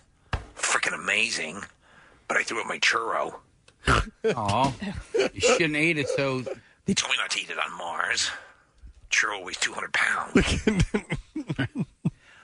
Yeah, I mean, this is so all the groundwork's being laid. If we stay true to the projected Mars, listen, we have to set up a moon base first. You know, that's what your grandmother always told me. Yeah, this won't be in our lifetime, any of that stuff, but it's pretty amazing. Yeah. Jace asked me yesterday, what's on the other side of a black hole? I was like, what? I don't have an answer for you. When she shut, how dare you say that? Make him think he said something wrong, so he'll never ask you again. Say black hole. I had to look it up. What's that? Yeah. Oh, what did it say? I don't know. I gave it to him and let him read the phone. Read this. Tell them they play Parcheesi on the other side. Mommy's tired. Yeah. You know the rule. When Mommy's the wine's open, leave me alone. Mommy's having wine. I don't know about black holes. I lose the ability of speech. I'm gonna take a different turn in the world of science, and we're gonna go back in time instead of way Dawn of Man. pre-dawn of man. Pre-dawn of Man. Yeah. Freaking amazing. So Tyrannosaurus Rex may not have been solitary predators No. as long as envisioned, but more like social carnivores such as wolves. Yeah. A new research has unveiled. They gave an estimate to the amount of T-Rexes that they believe at the height inhabited the Earth, and there were staggering amounts. Could you imagine if dinosaurs still existed today? Oh my God! I mean, yeah. I mean, well, when I see, you obviously have to have a lane for them on the streets. Yeah, easily. Listen, when I see an alligator, which I think is the closest thing to prehistoric, creatures of dinosaurs, essentially, It definitely has that sort of prehistoric look. And I look at them as being absolute babies of that. And what would it be like to have something pretty much the size of this room right here and bigger? Yeah. As with teeth that are just like daggers. And an an agenda. Yeah. It's freaky as hell. So paleontologists developed the theory that they were more social. You know, they have little cocktail parties and things like that. Tyrannosaurus Rex. They have I trouble. got to tell you, the eating is good on the east side of this mountain. They do have trouble passing the drinks around because of the short arms. That's true. you know. They have really No, long that's straws. right. That's why T-Rex bartenders never got a lot of work. Really long straws. Sorry, I can't shake the... We're just going to stir it. They can never do shot skis together, ever. Shot. Paleontologists I'll developed... tell you what, the Tricera, he's the tops. It's a dinosaur dad joke. Oh, my God. Dad! Oh, come on, guys. Dad, get out! Come on. I can't even scratch my own balls. I thought they had balls. They were probably inside of them. I think so, right? Yeah. Like a lizard would. Yeah. Paleontologists developed the theory while studying a mass tyrannosaur death site found 7 years ago in the Grand Staircase Escalante National Monument in southern Utah. It's one of the two monuments that the Biden administration is considering restoring to their full size. Trump had shrunken them, so they're finding more stuff like this as evidence to say, look, we need this area open. But so we can do our own Jurassic Park. Yeah, so they use geochemical analysis of That bones worked out. and rock. A team of researchers with the University of Arkansas determined that the dinosaurs died and were buried in the same place and were not the result of fossil washing in from multiple areas. So they think this was a mass tyrannosaur grave. The same way that elephants will go to a certain area to pass, correct? Yeah, I guess so. And are they finding tombstones? This is the third mass tyrannosaur grave site that's been discovered in North America. I mean, my heart would break. The notion of a Tyrannosaurus widow with a veil over her face crying. Yeah. So this bolsters a theory first developed 20 years ago that they lived in packs. However, more He was research the best husband ever. needs to be done to make that argument. So, Thank you for coming, Tricera. You're the tops. It worked both times. So according to Christy Curry Rogers, a biology professor, she This said one will make you happy. He's a plesiosaur. it's possible that these animals may have lived in the same vicinity as one another without traveling together in a social group and just came together around dwindling resources as times got tougher. So that's a potential. Well, could you also the concept of a T-Rex traveling like a hunting pack, like wolves. Oh my that whole notion alone, they've always been depicted throughout time in movies and things. You know, going all the way back to the Lost World, the silent film. It's always a lone T-Rex. Could you imagine 7 or 8 coming over the hill? No, I wouldn't like that. You know, wearing the same clothes. In 2014, they all got leather jackets. Oh no! With the pink ladies. Oh no, the T-birds. Yeah, tell me about it, stud. Oh my God! Go grease lightning. Prehistoric, metamorphic, other orphics. Okay. Now I'm trying to think of all the Jurassic. Jurassic. Yeah. Jurassic. Triassic. Kiss my assic. Up your assic. In 2014, Bureau of Land Management paleontologist Alan Titus discovered the site. Look what I found over here. Which was later named the Rainbows and Unicorns Quarry because of the vast array of fossils contained inside. Did he actually think that he had found that's where they lived, the rainbows? No, they were just saying there was so much there that it was rainbows and unicorns. So, excavation has been ongoing since the site's discovery because of the size of the area and the volume of bones. So there's a lot there. What's the area that is right in Jersey that continues to yield a whole bunch of stuff? That by the Home Depot? Yeah, it's literally by a Home Depot, and they're finding all sorts of, I guess, the dirt and the soil in that area over the course of thousands and thousands and thousands of years has just been perfect for this stuff. So. The social Tyrannosaurus theory began over Hi, how are you? 20 years ago when more than I'd shake your hand, but I can't reach. I'm not being standoffish. I just have incredibly and tiny arms. Even the food they're passing around, I can't even take advantage of it. Here, open your mouth. Yeah, thank you. Here, try a little bit. I like that. Yeah. It's called a pot sticker. Oh. Yeah. Well, I like me them pot stickers. First thing that popped into my mind. Was that what it sounds like when they swallow? Yeah. They eat quick. We do, yeah. Imagine a creature that makes that sound. What would it look like? Giant head. Yeah. Yeah. Ponytail. The social Tyrannosaurus theory began over 20 years ago when more than a dozen Tyrannosaurus were found at a site in Alberta, Canada. Another mass death site in Montana again raised the possibility of social Tyrannosaurus. Many scientists question the theory, arguing that dinosaurs don't have the brain power to engage in sophisticated social interaction. By the way, fish. In the movie Land of the Lost, the Tyrannosaurus is just super, hounding Will Ferrell's character, and Will's saying, "No, don't worry, he's got the brain the size of a walnut." Right, and he's super smart. Yeah. And at some point, he throws this walnut that's about the size of a car at him. So, in addition to the Tyrannosaurus, researchers have also found 7 species of turtles, multiple fish and ray species, 2 other kinds of dinosaurs, and a nearly complete skeleton of a juvenile Deinosuchus alligator. These other animals do not appear to have all died together. But how big was do they give any estimation, or what was there a larger sized prehistoric turtle, or was it essentially? They didn't say. They just said turtles the size of a mobile home. But I'm curious how many Tyrannosaurus. They're saying billions.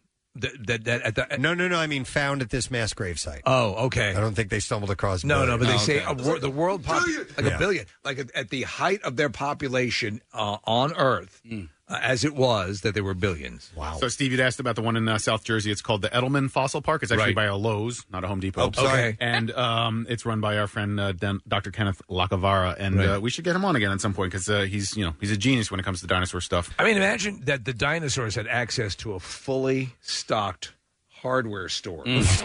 Yeah. That must have made a big difference. It'll eliminate a lot of those arm problems. Yeah, I use extenders because sometimes I can't reach bottles and jars up on a high shelf. You know those little things? It's on the hand grippers. The hand gripper. Yeah, when you get arthritis. Mm-hmm.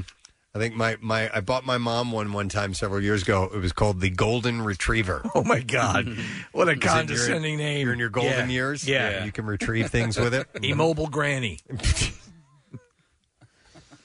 This is the new your useless retriever. Paleontology groups, by the way, have been among those pushing the federal government to restore the Bears Ears National Monument and Grand Is that like the bee's knees? Grand Staircase Escalante to their original sizes to protect the region's rich paleontological and archaeological record. We could never be in this field of work because we can't even say the names. I can't pronounce it's too hard. I would never be able to do it. Yeah. Yep. It'd be embarrassing at a meeting when you couldn't describe what you did for a living. That's true. That's all the sciencey stuff that I That is kind of cool, though. You know, that was a big thing, the whole I have some T-Rex thing. I have a science fiction-y thing. Kathy, now we're in your realm. Here we go. Really? I love Yeah, that. Kathy's sitting here with her Spock ears on. One last thing, and then we're going to have to take a break because we got to get ready for some more money to be given away. The estate of David Prowse of Star Wars fame is going on sale, including his Empire Strikes Back script. Yeah. A piece of the Millennium Falcon and a Darth Vader mask. So, what would a David Prowse script look like? Walk to the left, walk to the right, flail your arms. Because James Earl Jones did all his dialogue. Well, not originally, though, right? No, Right, they had him say the stuff. Yeah, I mean, he thought he was going to be the voice. Yeah. So, you better listen. all of you going to get blown up by laser beams. So I would imagine the script has all the lines in it. Yeah. So the incredible collection of over 700 items I've got a crazy mind power. includes props and signed cards from co-stars like Mark Hamill, where he calls David Dad in the autographs. Prowse died at age 85 in November, and all the lots are now going on sale at East Bristol Auctions in his home city.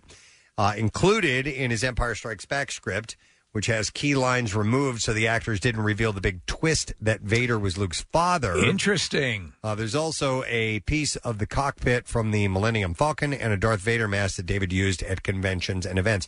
Actually, Nick, you know what? I guess it would have his lines in there if they said they removed a few of them. But at that point, they had already known that he wouldn't be the voice because by the Empire. second movie. Yeah, but James Earl Jones, it was after the fact, after the movie was shot, and he would do the lines live on set, just to have the actors to have something to bounce off of. So the collection has been described as a Star Wars collector's dream. It will be sold on May the 4th, of course.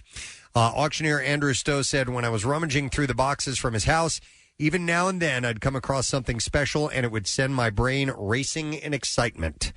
He said in one box, I'd find his Empire Strikes Back script, and another, I'd find an actual piece of the Millennium Falcon, and then a little deeper down, I'd find a letter from Peter Cushing. I think the line that he originally read in Empire was Obi-Wan killed your father, and so they kept it quiet for. And if I'm wrong, Star Wars fans, let me know. But they kept it quiet from everybody, Right. and then James Earl Jones came in and overdubbed it, so it was a surprise to everyone. There was also a version where that was, "Dude, I don't know." Right. Dude, I don't know. Dude, I don't know. Yeah. I have no idea. And I don't even know who you are. He said it was a pure spine-tingling excitement. Anything from his work with Kubrick? He's also in A Clockwork Orange. It says 700 items, so I have to believe that. He said, "It's clear to me that this meant a great deal to him as he was given so many gifts, pictures, trophies, shirts, awards, and he kept them all, every single one. He enjoyed the fans. That's awesome. And they loved him. Mr. Prowse was a great collector himself. It seems everywhere he went, he would collect autographs, and sometimes he would get signatures that nobody else would be able to get." So there's a great signed photograph of Sir Alec Guinness, of course, who played Obi-Wan Kenobi, stood alongside Prowse on the set, and you just find those types of things. You don't find those types of things in any other collections. So that's going to go on sale. It's a lot of stuff. Do you think Anakin made love to Amidala, or was it like a full-on... Group sex? Bang. No, like a bang session. Or do you think... Was it love, or was he just looking at... No. It was love. It was love. But that session that made Leia and Luke in particular. Was it rough? Is that what Was you're it asking? rough is what I'm asking. Was he like tugging on a ponytail? Yeah. What makes you... Why? I don't know. I just sort of think of like... He belongs to a group. It would it be better if it was a little rougher for you? No. I would prefer that they were made... in love. Like Born of Love. Like, just soft music in the background. I really like you. Hayden Christensen was so... And I like him, but Yeah. I hope he was so borderline weepy and douchey in those movies. It got better, and I look forward to seeing him rejoin the series as an older guy, perhaps less inclined to look like a space pussy. I love space pussy. Yeah, he's going to be in the series Obi-Wan Kenobi, and goes to school. They've done such a good job at with the Mandalorian, with good with everything on Disney Plus, that it's got to be better than what it was for episodes 1 through 3. All right, well, if you're a fan, maybe you can get your hands on some of that stuff.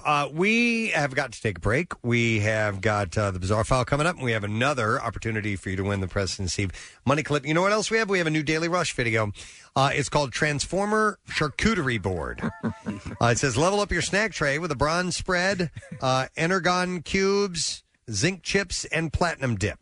And you can watch it now at PrestonandSteve.com, sponsored by Punchline Philly, Fishtown's first comedy club, restaurant, and bar. Stay with us, because the Money Clip's on the way, as well as the Bizarre File. We won't be gone long.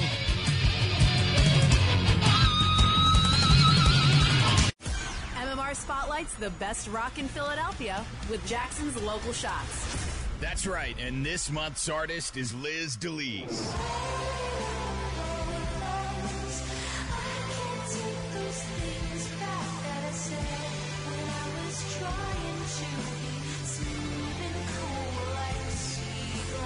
Liz DeLees, your local Shots Artist of the Month for April. Check them out every Wednesday at 6:30 right here on the Mighty MMR. And you can hear and see more now at WMMR.com. Keyword Local Shots. Sponsored by Family and Company Jewelers. Find a band that rocks her world at Family. 93.3 WMMR.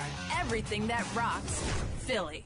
All right, let's do this B-File thing first, and then we'll get to the money. WMMR presents Preston and Steve's Bizarre File. All right, here we go. We're going to start with this one in Washington State. A semi-truck hauling cheese had overturned along the Columbia River Gorge on Wednesday afternoon, spilling its load along the highway, and the driver blamed it on a bee sting. Bees? Yeah, the driver said that he had left Idaho and was heading to Oregon when he was stung by a bee. I guess it had flown into the cab. Yep. Bees! Oh, my God. Bees everywhere! God, they're huge! Bees! The truck veered off the western shoulder and actual audio. Scraped against the guardrail for about 300 feet before heading down an embankment and rolling over. Some cheese did tumble down the embankment into nearby Roland Lake, but crews were able to keep a small diesel leak from getting into the water. The truck was the only vehicle involved, and the driver wasn't hurt. Troopers removed all the cheese from the road. What kind of cheese? It was debris. Oh! As in brie. I love it. No, he didn't say. No.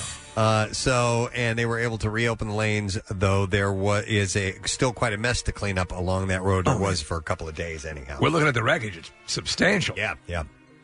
A COVID-19 lockdown rule breaker has been very honest about why she broke the rules. Louise Whelan drove across the River Mersey from the Wirral to Liverpool in the UK because she says she knew that there were, quote, loads of fit fellas in the city. Ooh. When she was pulled over on May 4th, this happened last year, during the first lockdown, she told police that she had dropped off her niece and was going shopping. She eventually confessed her real reasoning to the officer that pulled her over, and he says that he told her she was looking for fit fellas and said that it was not a reasonable excuse that she would be reported for breaching COVID-19. So she was just looking for fit fellers? Fit fellas. And for what purpose?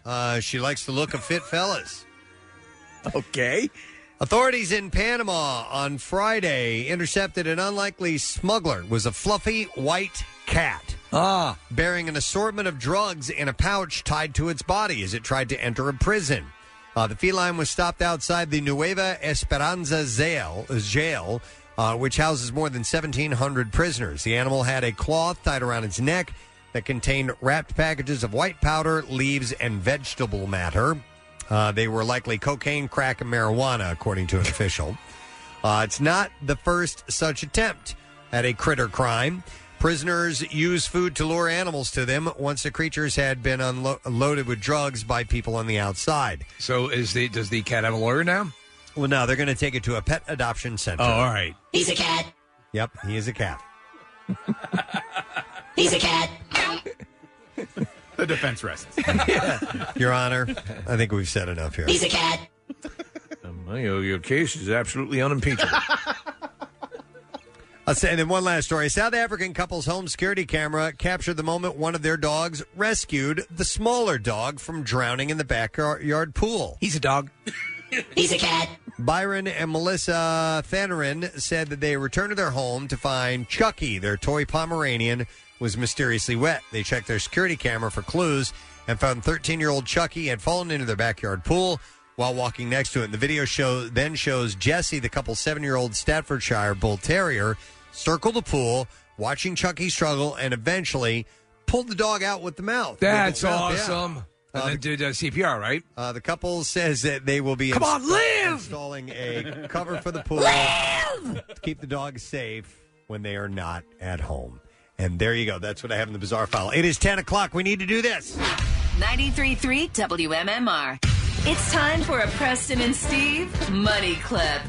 Do it live! Now, here's your Money Clip keyword. All right. Keyword that could win you the cash is sweet. Sweet. SWEET. Sweet. Sweet! You have Sweet! Sweet! Sweet! Sweet! You have until 15 minutes after the hour to enter it. There are 3 ways for you to do this. You can text it to our special contest short code number, which is 45911. Or if you'd like to be entered for the $10,000 grand prize, you enter it via the MMR app or at WMMR.com. And one random entry wins $500 in our company-wide contest. That person will get a call from our company, Beasley. Make sure that you answer your phone. Contest rules are available at WMMR.com, and it is sponsored by Hyundai City. So, one more time, your keyword for the hour is sweet, SWEET. Good luck to you. Come and get that money. We're going to take a break. When we come back, we'll do the lesson question, trash, music, news. That stuff's up next. Listen to all the WMMR podcasts as well as a live stream on your Alexa-enabled device. Just say, Alexa, open MMR. The most hated jeweler in America makes it so easy to get engaged. Meet the beautiful, classy, and brilliant Krista. She's Steven's most loved engagement ring and will dazzle. She takes the stress and guesswork out of finding the perfect ring. A bright white, high-quality, round, brilliant diamond in a classic solitaire setting. Meet Krista today, starting at under $700. Online at IHateStevenSinger.com or at the other corner of 8th and Walnut by appointment only. Free shipping and interest-free financing. It's so easy. Steven Singer Jewelers. That's IHateStevenSinger.com. Back with more of the Preston and Steve Show podcast. Let me see. Lesson question today. We're going to give away a pair of tickets for the Dryden 400 NASCAR Cup Series race at Dover International Speedway, and that is on Sunday. So let's see if we can get a question here. I apologize. I should have looked earlier, but let's go with this one. Who sponsored the fleshlight that ended up on Mars? 215-263 WMMR. Okay. Who sponsored the fleshlight that ended up on frickin' Mars? 215-263 WMMR. By the way, the average temperature, Charlie, is about negative 81 degrees Fahrenheit. Frickin' cold. Yeah, really cold. All right, and in the meantime, we're going to do the trash while we're waiting for your call. The trash business is a gold mine. 93.3 WMMR with Preston and Steve's Hollywood Trash. Brought to you this morning by Horizon. You can get your air conditioning ready for warmer weather. Book Horizon's complete 21-point AC tune-up now for $59. Plus, get up to a pound of refrigerant for free if your system needs it. HorizonServices.com. What's going on, Steve? Well, model Amelia Hamlin seen out and about in Malibu with boyfriend Scott Disick and his 8-year-old daughter Penelope. Apparently, Amelia and Penelope immediately hit it off because they go to the same school. Oh, my God. Model Nicole Peltz revealing she's been wearing her fiancé Brooklyn Beckham's wisdom tooth on a necklace for the past few months. Not to be outdone, actor Armie Hammer revealing his golf bag is actually a human uterus. Hey! It's pretty disgusting. And finally, a very rare spotting of legendary sex symbol and former Dynasty star Joan Collins as she went out to dinner with her husband in L.A. Later, the 87-year-old femme fatale was seen flirting wildly with the Golden Corral pudding attendant. That's your Hollywood Trash. All right, let's give something away. Let's see if we can find an answer to the lesson question. Who sponsored the fleshlight that ended up on Mars? And it is Frank that we're going to go to. Hey, Frank, good morning. Hey, bitches. Hey, what? All right, Frank, who sponsored the fleshlight that ended up on Mars? That would be the great Lisa Ann. You are correct. You got it. Frank, hang on a second. We have for you, sir, a pair of tickets for the Dryden 400 NASCAR Cup Series race at Dover International Speedway, and that's on Sunday, May 16th. NASCAR is back at Dover International Speedway, May 14th through the 16th. You can get tickets now at doverspeedway.com. Now, Preston and Steve's Music News on 93.3 WMMR. Really? Yeah. Brought to you this morning by 80 Moyer Lumber. 80 Moyer Lumber has been supplying quality building materials and service for over 80 years, 4 generations. One family, one commitment. You can learn more at admoyer.com. Avenged Sevenfold's 2010 album Nightmare and its 2013 follow-up Hail to the King has been officially certified platinum. Meanwhile, this past March, the band's 2003 sophomore album Waking the Fallen was also certified platinum. On the same day, the LP's lead single, Unholy Confessions, was certified gold for accumulating 500,000 certified units. The only other Avenged Sevenfold album to achieve platinum status in the U.S. is the band's third LP, 2005's City of Evil. As far as when the next album will come out, according to M. Shadows, he said, it doesn't make sense for us to put one out now and not be able to tour it. The world has changed. Putting out a record on Spotify without touring for a rock band, it just doesn't make sense to us, so we're going to wait till everything is back, and then we'll come out with the record, finish it up, and we will be good. 3 of Tool's albums sold another 1 million copies apiece in the United States, and they were certified as such just last week by the Recording Industry Association of America. Those included their 92 debut Undertow, the 2001 release Lateralis, and 2006's 10,000 Days. Undertow and Lateralis went from being 2-time multi-platinum to 3 times multi-platinum, while 10,000 Days achieved double platinum certification for the first time this month. The boost in certification is likely due to the fact that Tool's music is now available on streaming services. Prior to the band's August 2019 release, Fear Inoculum, their back catalog was unavailable to be streamed, so now it has opened up that world to them. That's good news for Tool fans. Mick Jagger revealed that he would work with Dave Grohl again. He had, while publicizing the pair's new single, Easy Sleazy, on BBC Radio, Jagger said, I think this is just a one-off thing. I mean, I'm not saying I won't ever want to play with Dave again. I'd love to. I'd love to do some things with him, but this is just a one-off for now. It's just a fun thing. He spoke about how they connected in the first place. He said, we met quite a few times. We played together on Saturday Night Live. We did a couple of shows together. We did a jam in New York. I'm not saying we're the closest of friends or anything, but we've kind of kept in touch. I really like his style. He's a great musician, a very all-around guy. He can play a lot of instruments really well, and he's kind of really rocky and lots of energy, which I like, he says. And, yeah, so maybe he does an impression. I don't What's know. wrong with your lip? Yeah. And so he said, I thought the Rolling Stones are a band that very much works in a room, together in a room, and that wasn't possible. Jagger went on to talk about how Easy Sleazy came to be, recalling, so I thought to do this song, this is going to have someone that's going to be working remotely. And I bet Dave is in L.A. in his house, and I bet his studio is in his house, which of course it is. So it was very easy. And I said, well, what do you think? Would you like to do it? And he said, send me a song. I'm going in tomorrow. I love it. So he just did it straight away. So that was really easy. He said he's a very easy person to get on with. So it was fun doing it with him. I wouldn't doubt if they do something again. No, I'll bet on it. And then one last story. Pearl Jam guitarist Stone Gossard admitted that he was blown away by Guns N' Roses' 1987 debut, Appetite for Destruction. UltimateGuitar.com reported that during an online chat with Ann Erickson, Gossard explained to me, when Guns N' Roses came out, they were refreshing in the sense, not necessarily every song, but I could hear elements of Seattle in there, and they were way tougher than what was going on at the time in Los Angeles. He said it's so easy, Mr. Brownstone, Welcome to the Jungle. All those tracks are phenomenal. They're just incredible. You wouldn't think that for a guy who was deep into the grunge world, but he was way into it. Gossard went on to say that he wasn't put off by how fierce the band sounded. He said, I love hard rock. So that wasn't a lead for me. But I do think that Duff was the punk element in that band. I think he is the element that is making that toughness come through as well.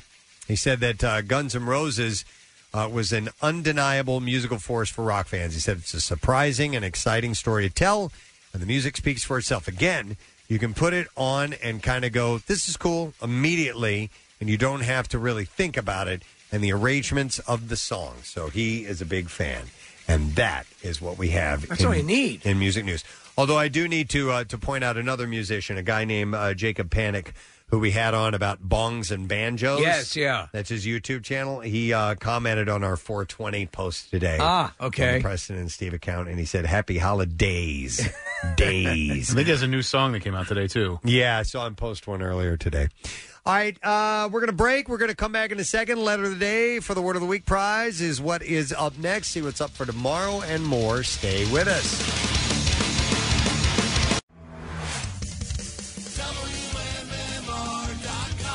Temple of the Dog at 30. Why it sounds different now. A deep dive into what went into the groundbreaking album by Beasley managing editor Brian Ives. Plus, see exclusive photos from their first concert at the Tower in 2016.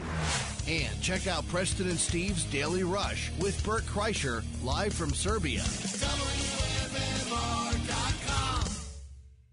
10:31, and we're coming to the end of today's broadcast today, but a very much enjoyable one today. We gave away some money. We met some new people. We played a game. We did. Rehashed some old clips. Bill liked the game. Bill did like the game. So we'll have to play it again for sure. Yeah. We got plenty of things left that we can throw into that. It was called Clips Ahoy, by the way. It's the name. And I want to thank Mr. Brian Scary, National Geographic. He's not scary. No, not scary at all. Secrets of the Whales, 4-part Disney Plus original series directed by James Cameron, narrated by Sigourney Weaver, premieres on Earth Day, which is Thursday on Disney Plus, and very cool, very nice guy. So we're happy to talk to him. And we're also happy to give away a Preston and Steve themed tattoo because today is Tattoos Day. And throughout the morning, people had texted in, try and win, and we have randomly chosen one, and it is Tiffany Montoro. And Tiffany is from Morrisville, Pennsylvania. And so we are going to set her up with a $350 gift certificate for Floating World Tattoo and Piercing. And you can take a look at their artwork. They're located at 1729 South Street in Philadelphia. And you can go to floatingworldtattoos.com, or if you're on Instagram, at Floating World Tattoos. And you'll be able to check that out. And I'm sure we'll give away another one next week, which should be pretty sweet. Reminder that Pierre will have your next chance to win money. It's the Preston and Steve money clip, and he will have his word to pass along to you at noon today, and then he'll have another chance at 2, and then Jackson will have 4 and 6, and then That's Jackie Bam Bam with a chance at 8 as well. So make sure you are paying attention. And also, if you go to the MMR app, you can get alerts sent to you right before we reveal the word. And if you enter that way, Preston, you can win $10,000. Right? Yeah, that's true. Through the app, you can do that. So, but it'll be nice to be reminded in case you're away from your radio or whatever. Yeah. It'll let you know. You tune in real quick, hear it, and then you enter the word. You go on about your business, and you might win the money. It's sponsored by Hyundai City. Nice. Which is cool. I want to take a moment to, do we have sponsors today? Oh, yeah. Let me thank our sponsors from the Preston and Steve Show. Today's program. Hang on, we didn't do the letter of the day yet. Oh, you're right. Right. I apologize. My fault. Let's do the letter of the day. Preston and Steve on 93.3 WMMR. Now, the Daily Letter. All right, the Preston and Steve Show is brought to you today by the letter A, as in American Idol. And we have a $300 prize giveaway from Aspiration. With an Aspiration debit card, you can choose to plant a tree with every purchase. And you'll get up to 10% cash back at environmentally friendly partners and access up to 20 times the interest of a traditional bank. Get complete details when you sign up for a better world at aspiration.com/green. The Preston and Steve Show has been brought to you today by Acme Markets, fresh foods, local flavors, and also brought to you by Dunkin', the official coffee of the Preston and Steve Show. Tomorrow's program should be fun. We are going to have a little visit to Fox Good Day, which is what we do on Wednesdays. And then we will also have the founder and creator of the Chicken Soup for the Soul series. Yeah. Believe it or not. That's right. You would not believe chicken. Yeah, Yes. there's a ton of them. How many books this guy has sold? There's a boatload. It's 500 million. It's It's unbelievable. I've Really? never heard numbers that It's a high lot of chicken before. soup. So Mark Victor Hansen is his name. So we'll talk to him. And then we also have a gentleman named Jim Davidson. He actually survived an avalanche on Mount Everest. So that should be a pretty interesting conversation. He actually ate his copy of Chicken Soup for the Soul. Wow, That's how you he got to survived. do what you got to do at that point. So that is it. We are done. Ray John, have a great day. Pierre Robert is going to take great care of you. Stay with him. We'll see you tomorrow, gang. Bye-bye. Preston and Steve on 93.3 WMMR. Hey, everybody, it's good to have you on the map.